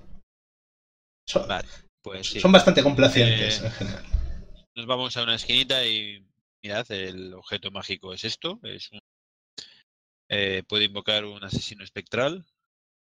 El asesino aparece de la nada, pero sí. es sólido. Vale. Teleasesino. Puede invocar un asesino mágico. Y me parece a mí que no debe ser usado por gente malvada. O que si lo usan les saldría mal. Pero la verdad que esto caiga en manos de los Baxter, no sé si me haría mucha gracia. Siempre te puedes tropezar encima de él, así como quien no quiere la cosa. Me lo he planteado. O puede caer en una mochila. ¿Cómo de grande es el espejo? Pues calculas que más o menos debe ser unos 50 centímetros de ancho. Un espejo de plata pulida de los mejores que habéis visto en bastante tiempo. La mayor parte de espejos de esta época son bastante cutres. Y debe ser más o menos un metro y algo de alto. Es grande, no imposible de cargar, no pesa tantísimo. Pero es aparatoso, no es para llevar en la mochila precisamente. ¿Lo rompemos, chicos? ¿Lo digo en bajo? Sí, accidentalmente. Sí. Vale, pues busco una especie de excusa para meterme. Calma. Tal vez sea buena idea que mi cuña volviese de noche y empujase esto. Hombre, es un espejo de plata, no puede ser resistente, pero... yo creo que ¿No te pareció que como parte del encantamiento tuviese nada que le diese más resistencia de lo normal? Te da la impresión de que es el tipo de objeto mágico que no se ha hecho de forma premeditada.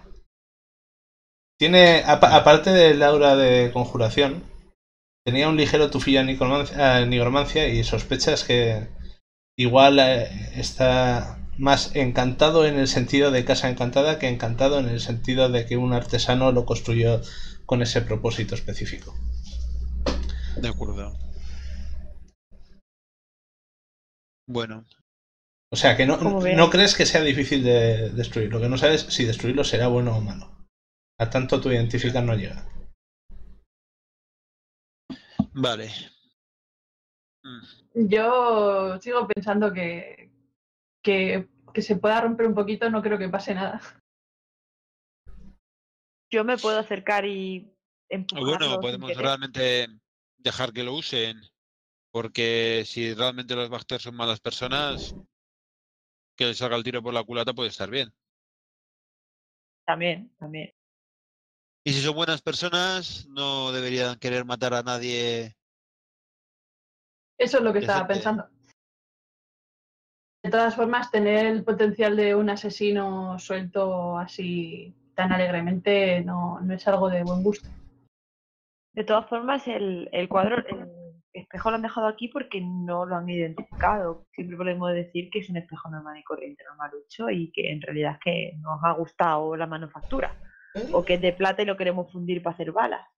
Me han visto hacer un ritual mágico. Sí, o sea, a estas alturas les va a parecer sospechoso. De todas formas, ninguno de los dos guardias parece demasiado interesado en meterse en temas mágicos si puede evitarlo. Eso lo dejan a los expertos.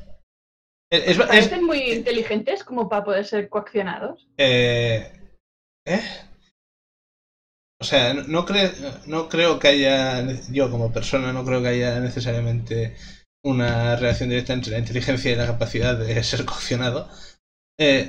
Lo que parece es no demasiado interesados en meterse en marrones. ¿Sospecháis que si les piden que digáis todo lo que habéis hecho, lo van a decir, que para eso están aquí? Pero no creéis que tenga ninguna virtud sobrenatural que impida que le convenzcáis de lo contrario. O sea, son dos personas totalmente normales, simplemente que son guardias de profesión. Una igual está un poco más pasada de rosca que el otro, pero lo demás... Bueno. Podemos llevárnoslo... Si os lo lleváis, es imposible que la gente no vea que lleváis un espejo de ese tamaño. O sea, lo podéis cubrir con una lona y que se piensa que lleváis un cuadro. Pero de tamaño no es bastante aparatoso. ¿Y si le lanzas el hechizo encima? ¿Para que pareciese otra cosa? ¿Qué hechizo? El de las... ¿El de disfrazarte?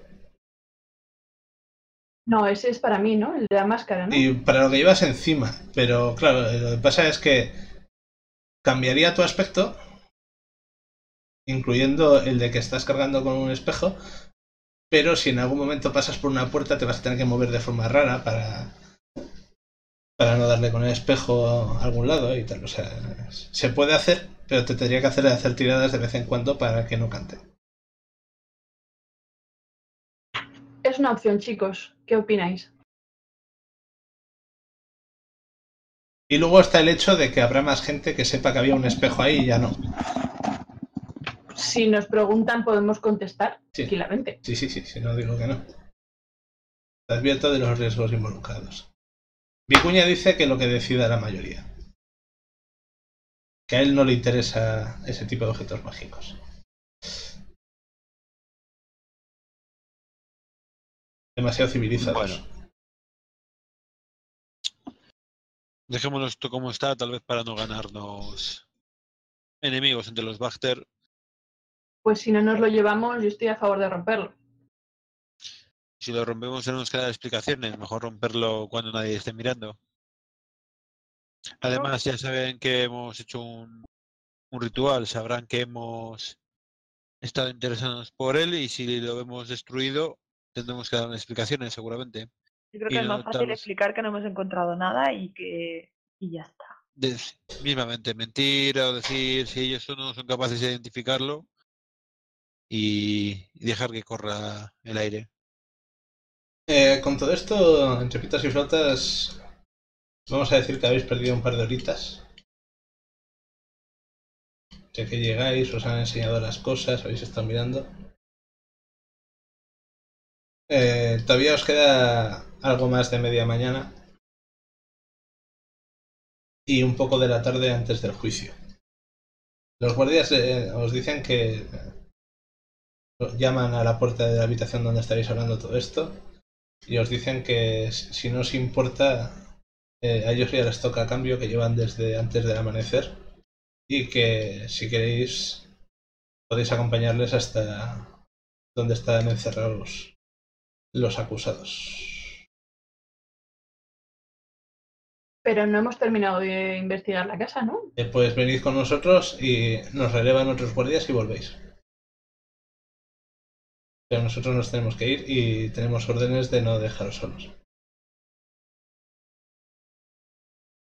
Esta es la zona del crimen, o de algún crimen al menos. Os enseñan, por cierto, un armario donde encontraron encerrado a un zapatero que lleva casi una semana desaparecido y está medio muerto de hambre. Y que asegura que él encerró ahí el ex burgomaestre. No es un armario de estos de ropa, es un armario de los que ha estado mirando Vicuña, de los de importados.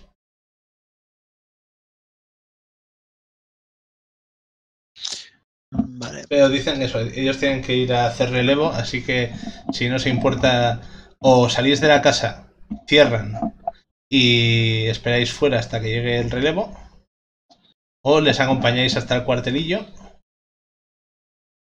y os volvéis con los nuevos. Creo que ya toca. Creo que aquí hemos terminado y podríamos ir a hablar con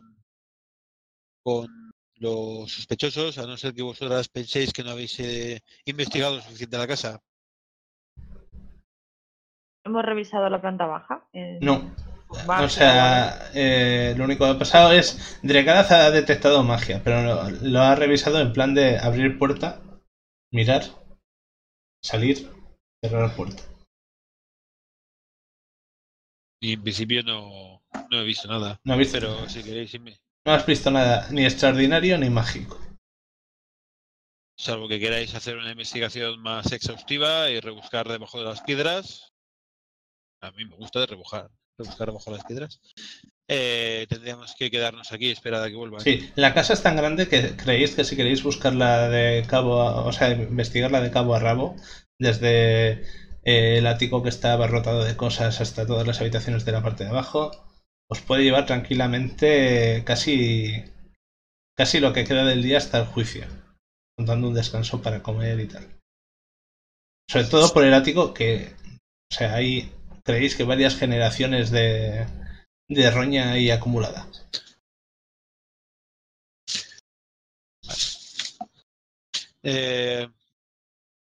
Oye, guardias, ¿sabéis si se ha encontrado correspondencia o un diario de la señora, algo que pueda decir o en lo que hablase de sus actividades, o si se podría haber reunido con alguien? Os dice que no son conscientes de que hubiese nadie en el pueblo con él que pudiese mantener correspondencia. La familia Balakovich, sobre todo a Vargas, al ex burgomaestre, le gustaba mucho dejar clara su autoridad y por lo tanto no gustaba de codearse con el populacho. La mujer era algo más abierta, pero no tenía ninguna relación de amistad importante conocida. Sin embargo, lo que estoy preguntando es si habéis encontrado algo, si habéis encontrado algún tipo de correspondencia, si existe algún tipo de información de si hacía lo que hacía sola o si lo hacía con algún grupo de gente. Ni lo han buscado demasiado ni lo han encontrado. De acuerdo. Dicen que es de la que menos pruebas han encontrado, pero el joven dice que está claro que tiene que ser verdad la acusación de la niña y que el hecho de no encontrar pruebas es lo más sospechoso. Debéis ahí, claro, ejerciendo su neurona. Vale, pues os esperamos aquí.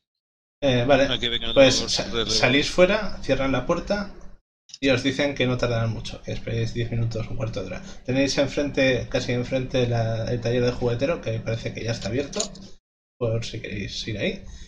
Esto os lo digo yo, no los guardias. Si no, tenéis la casa y has mirado la cerradura de cara si no crees que te fuese a costar demasiado abrir. Vale. Pues cuando se van los guardias... Bueno, chicos, ¿queréis entrar ya? Sí, sí, sí. A menos que queramos preguntar al vecino de frente, por lo demás, sí. Vamos dentro y miramos, que había que revisar la planta baja. O sea que... Vale. Sí, vamos a ahorrar un poco de tiempo. Eso sí, en un cuarto de hora ya os digo que os va a dar tiempo a mirar una o dos habitaciones. Tampoco mucho más. A lo que dé. Vale, pues hazme una tiradita de herramientas de ladrón. Bueno, en el lado 19, así que... Sí, no, abres la puerta y no dejas ningún tipo de rastro. Y vamos, todo bien. Pues vosotros diréis qué queréis investigar. Os paso el plano general. Porque ya más o menos habéis explorado por encima toda la casa del burgomaestre.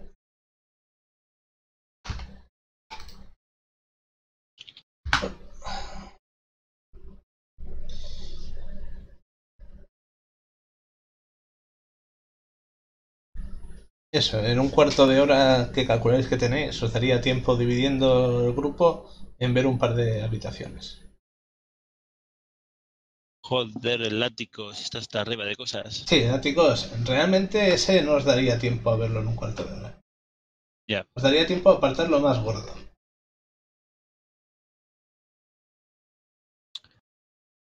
Y de ahí sabéis que la que está marcada como M es donde está encerrado el zapatero. La J... ¿es la J? Habitación de Isaac, ¿dónde está? J en la planta superior. Sí, esa es la habitación de Isaac. La K es la habitación de Víctor.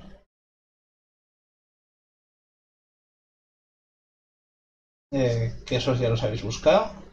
Y también habéis buscado lo que es en el ático el despacho laboratorio o lo que sea de Víctor. Vale. El resto está todavía sin investigar a fondo. Vale. ¿Queréis que revisemos el cuarto de la pareja y el oficina del burgomaestre? Bien, lo lógico, Es bueno, decir, sí. O y L tal vez es, o... O y L. Bueno, A ver, la O es la habitación principal. Ajá. Y la L es la biblioteca. Vale, escoged 2 personas de grupo y cada uno tira con ventaja investigación. Por cierto, si queréis romper el espejo es ahora. Sí, porque eso, se supone que estamos fuera. Eso sospechas que te costará un minuto llegar hasta el espejo y romperlo. Salvo que sea inmune a hachas. Como digo, tal vez sea mejor dejar que lo usen y que les salga el tiro por la culata que cargar con las culpas de haberlo roto. Como os digo, sospecho que pueda tener repercusiones si alguien con malas intenciones lo usa. Si estamos fuera, no nos pueden echar la culpa, pero vale. Estamos fuera entre comillas. Vale. Pero bueno, yo no miro, yo voy a revisar la biblioteca. Si se rompe, bueno,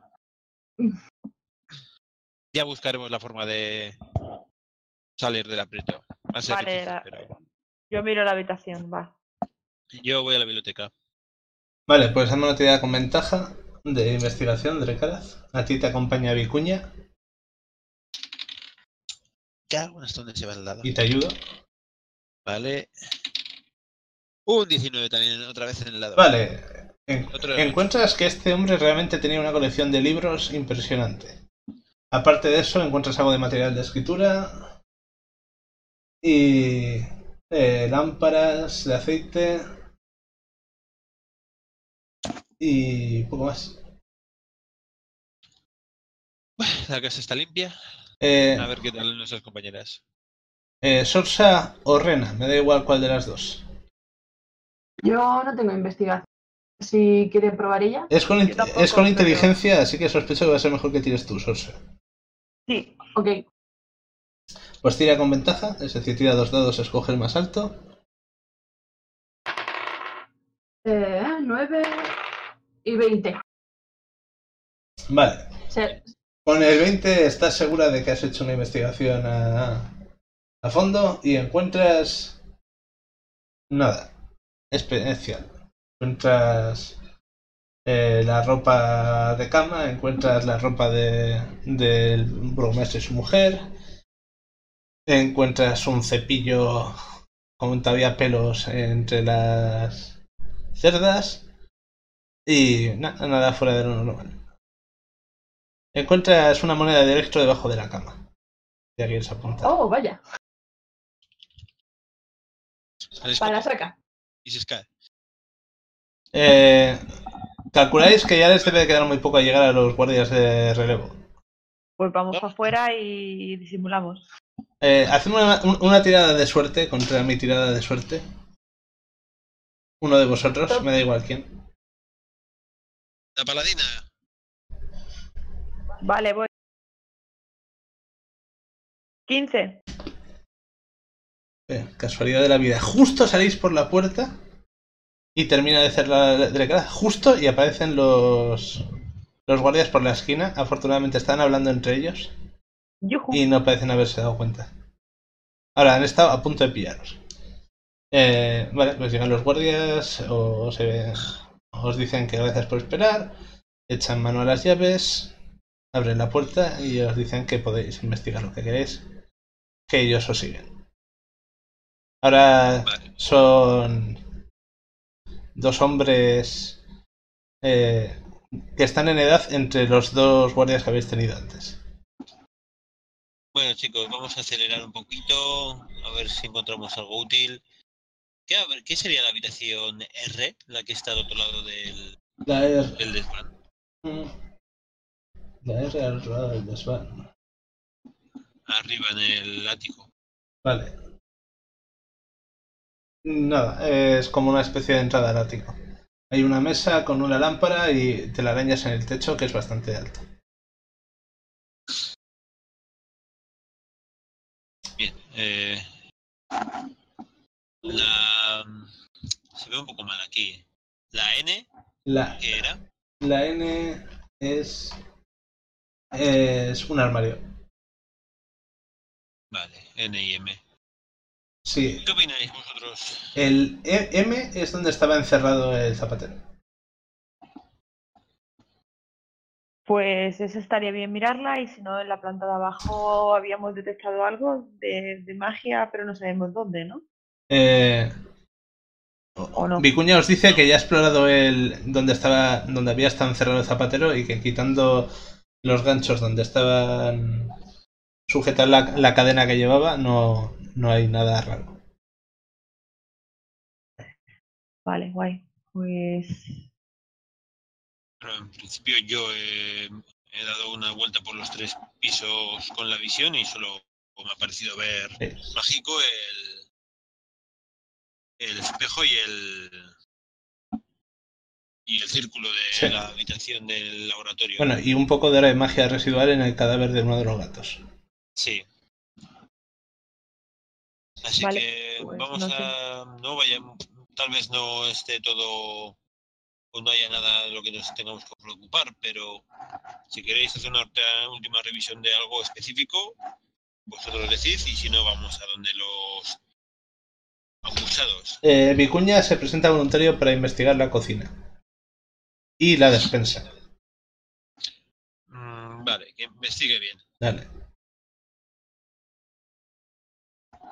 Sorsa, Rina. Es que... ¿Perdón? ¿Alguna habitación que pudiera estar...? Porque sótano no había en esta, ¿no? No, no habéis encontrado nada que indique que haya un sótano. La despensa está un poquito por debajo del nivel del resto, pero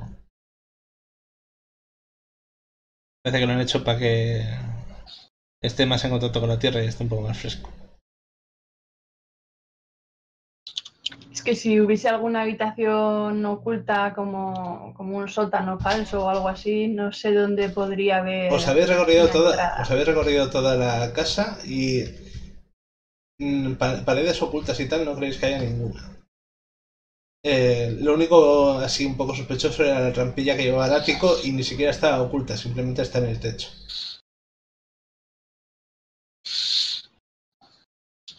Y digo sospechoso a nivel arquitectónico. Quizás vuelvo a hacer de tripas corazón y vuelvo a mirar la sala de las muñecas. Vale. Pues yo cojo uno de los salones de abajo, probablemente. Vale, ¿cuál de ellos? No sé, espérate, ¿qué es la sala B? La B, te digo. Vale, es como una sala para recibir invitados.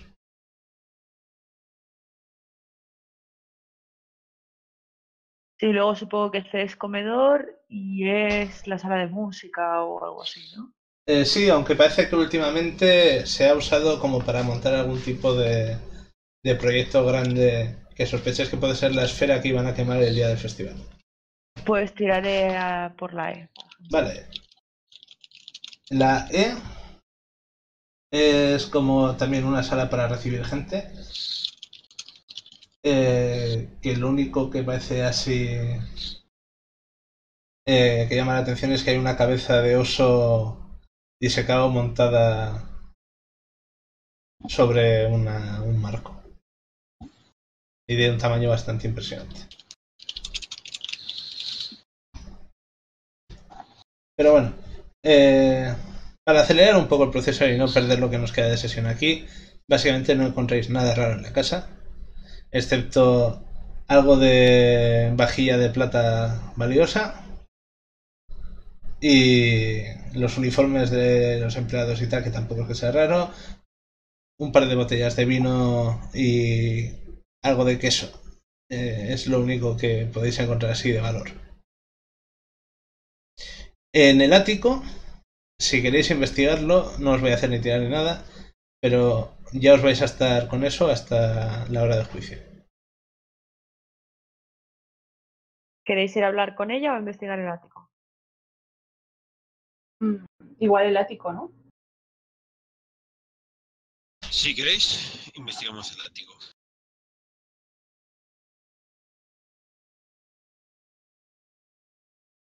¿Sí?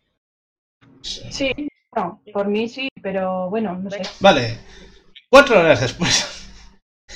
Habéis terminado de clasificar todo lo que os habéis encontrado en el ático y básicamente es mobiliario viejo o pasado de moda o roto, cuadros, estatuas, cosas de decoración similares. Tiradme si queréis un dado de 100 cada uno.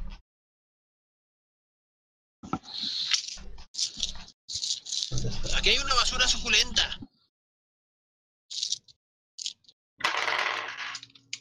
21. 94. 97. Dadme un segundo que busque esto. Y he perdido un dado, así que espero que me lo paro. Vale. Ah, no, está aquí. A ver, perdón, ¿me podéis repetir las tiradas mientras se carga esto? 21. Vale, 21. 94. Vale, Sorsa, encuentras un odre de aspecto extraño entre toda la basura esta. El 94 encuentras una especie de ovillo de tela negra, rena, que por más que sacas tela del ovillo, no parece que se acabe. Guay.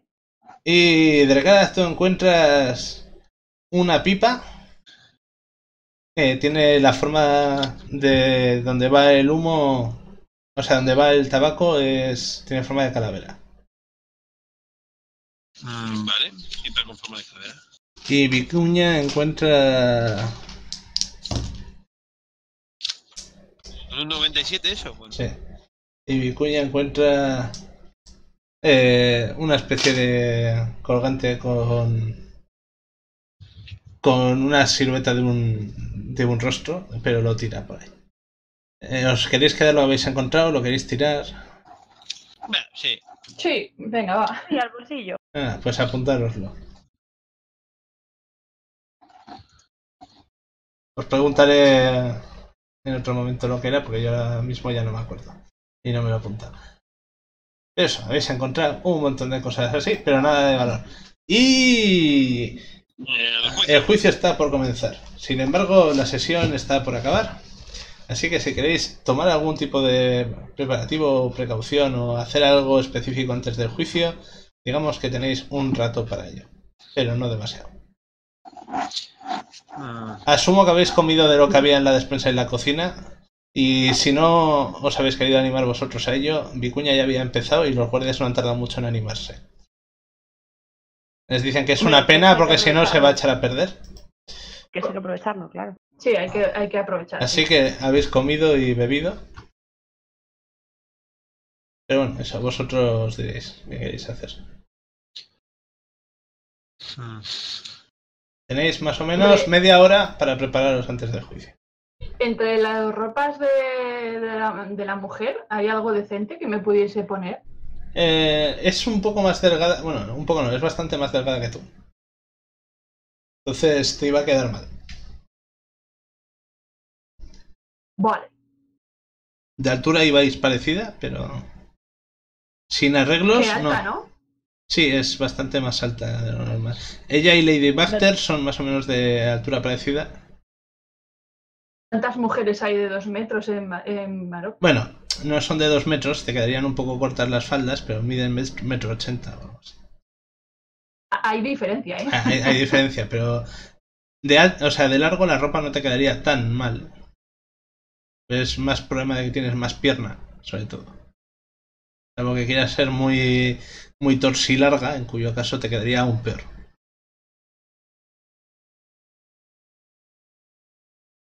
A mí me quedaría todavía peor así. Sí, pero por razones a mí me gustaba mi armadura. De los bíceps y tal, entre otras cosas. Sí. La curva es bella. Bueno, cuando tienes a partir de cierto nivel de fuerza ya no sé ni si los músculos son curvados. Pero en cualquier caso, aparte de plantearos un cambio de vestuario, ¿queréis hacer algo de cara a prepararos para el juicio que tendrá lugar la sesión siguiente? A ver, los que se van a acusar van a ser el hijo, el burgomaestre, su mujer y Isaac. Sí. Isaac por ser un cabrón, supongo. No habéis oído, sí, no habéis oído las acusaciones específicas, pero sospecháis que va a ir más o menos así. Isaac por ser una mala bestia en general. El antiguo burgomaestre por tener gente encerrada en su casa. Y en general ser de poner castigos muy expeditivos y sin pasar por ningún tipo de proceso.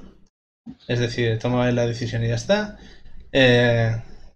Al hijo, pues practicar nigromancia, atacar a guardias y posiblemente desintegrar sirvientes. Y a la mujer por secuestrar niñas y meterlas en altares sacrificales subterráneos en casas encantadas.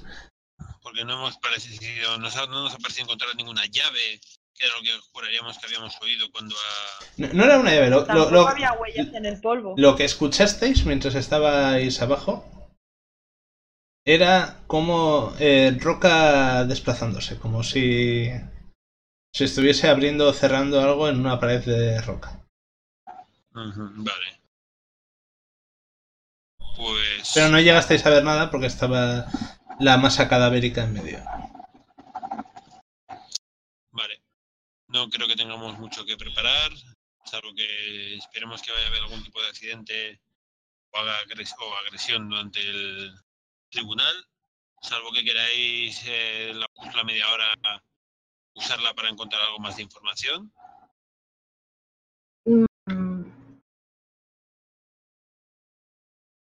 Información para el juicio.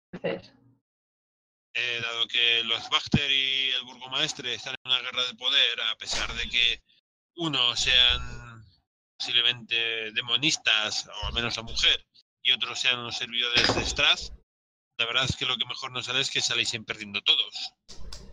Así que tal vez podría haber algo que nos sirviese para algo. No sé el qué, la verdad. Igual en la casa, ¿no? Pero como no llevan voz. Alguien que conozca los movimientos de estas personas. No sé. La tienda de enfrente hay una juguetería. Sí, el juguetero le conocemos. Es un amigo, entre comillas. Podemos preguntar si ha visto algo raro, no sé. ¿Qué queréis? Bien, tal vez se haya fijado, se haya visto a la señora salir a horas intempestuosas. Sí, sería una buena opción, la verdad, preguntarle al juguetero. Sí, vale. Como colofón nos acercamos a preguntarle. Eso os lo voy a resolver ya porque está muy dispuesta a colaborar. No, nunca he visto salir a la señora Petrovna fuera de horas. Y normalmente cuando sale de casa suele ser con alguna de las sirvientas. No, especialmente con una de las que había desaparecido. Lo único raro que ha habido últimamente es todo el barullo que ha habido cuando han ido a capturar a Isaac y demás para preparar las cosas para el juicio, que por cierto él se está preparando para ir porque seguramente querrá testificar en contra de Isaac porque le amenazó innumerables veces para que le hiciese las puñeteras muñecas y opina que como mínimo habría que echarle del pueblo porque no se puede permitir tenerlo ni siquiera en una celda porque puede producir fuego con esa mano infernal que tiene. ¿Y queréis saber algo más? Si la señora tenía alguna amistad conocida o se reunía con algún grupo de gente. Os comenta que él sepa no. Que se ha oído rumores de que hay bastantes aldeanos, no muchísimos, pero con unos cuantos, que van a casa de Lady Baxter a hacer una especie de club de lectura, ocasionalmente. Pero que Lady Petrovna no era tan dada a reuniones sociales, salvo cuando requería su marido la ayuda de aldeanos para preparar a uno de sus festivales, en cuyo caso los invitaba a ir a su casa, pero igual que invitaba a la gente a participar en sus festivales. Es decir, que si no ibas una vez igual no pasa nada, pero si faltabas más de una te arriesgabas a acabar en las picotas. Vale. Y una pregunta que tal vez no sepa responder, pero bueno, quién sabe. ¿Sabes si hay descendientes de la familia Darst? ¿Quién podría ser? Aquellos que eran los propietarios de esa casa en la que estuvimos limpiando de fantasmas. Os dice que no hay muchas familias aquí, lo cual es probable que haya algún descendiente indirecto. Porque aunque haga ya unas cuantas generaciones desde los últimos Darst, seguro que en su momento se mezclaron con alguna de las familias locales, pero él no os lo sabría decir. Que como tampoco tienen un registro civil o alguna cosa de estas de las que he leído hablar en novelas. Vale, pues sí. Creo que no tenemos mucho vale. más, ¿sí? ¿Se ofrece a acompañaros hasta la plaza para ver el juicio juntos? Vale. Por cierto, hemos visto el cuarto de Isaac. ¿Cuántas muñecas has estado haciendo? Te explica que llevaba años haciendo y que ya había perdido la cuenta, pero varias docenas. Que le pedía básicamente una al mes o más. Y que nunca le pagaba por ellas, por supuesto. Bien. Vale. Qué rata. Sí, es una palabra suave. Vicuña se ofende cuando la usas, por cierto. No quería insinuar nada. Ha sido una mala utilización de palabras. Vale. Vamos a dejar la sesión en breve.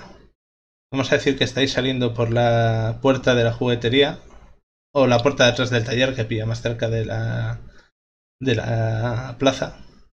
Y cuando estáis empezando a cruzar entre las calles para llegar hasta ahí, Strahd, por el rabillo de un ojo, te parece ver durante un instante una carroza negra tirada por 2 caballos negros, con una puerta abierta como invitándote, pero cuando te giras para ver si está ahí, no está.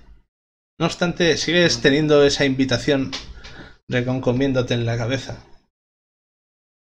Tendré que revisar cómo se puede llegar hasta el castillo. Tus compañeros no parecen haberse dado cuenta de la presencia temporal o efímera de ninguna carroza. Y pues si os parece bien dejamos la sesión aquí. Perfecto. Ok. La investigación ha sido un poco más intensa de lo que me esperaba, pero oye, bien, así tengo más tiempo para prepararme el juicio.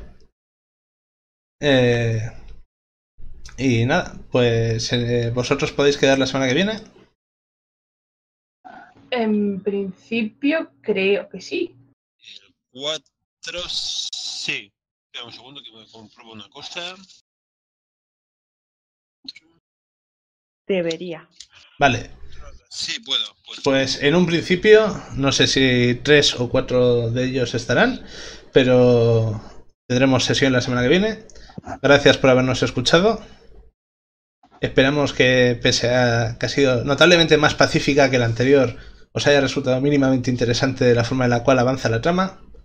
Y lo dicho, gracias por escucharnos, nos vemos la semana que viene. Despedidos, chicos. Chao. Hasta luego.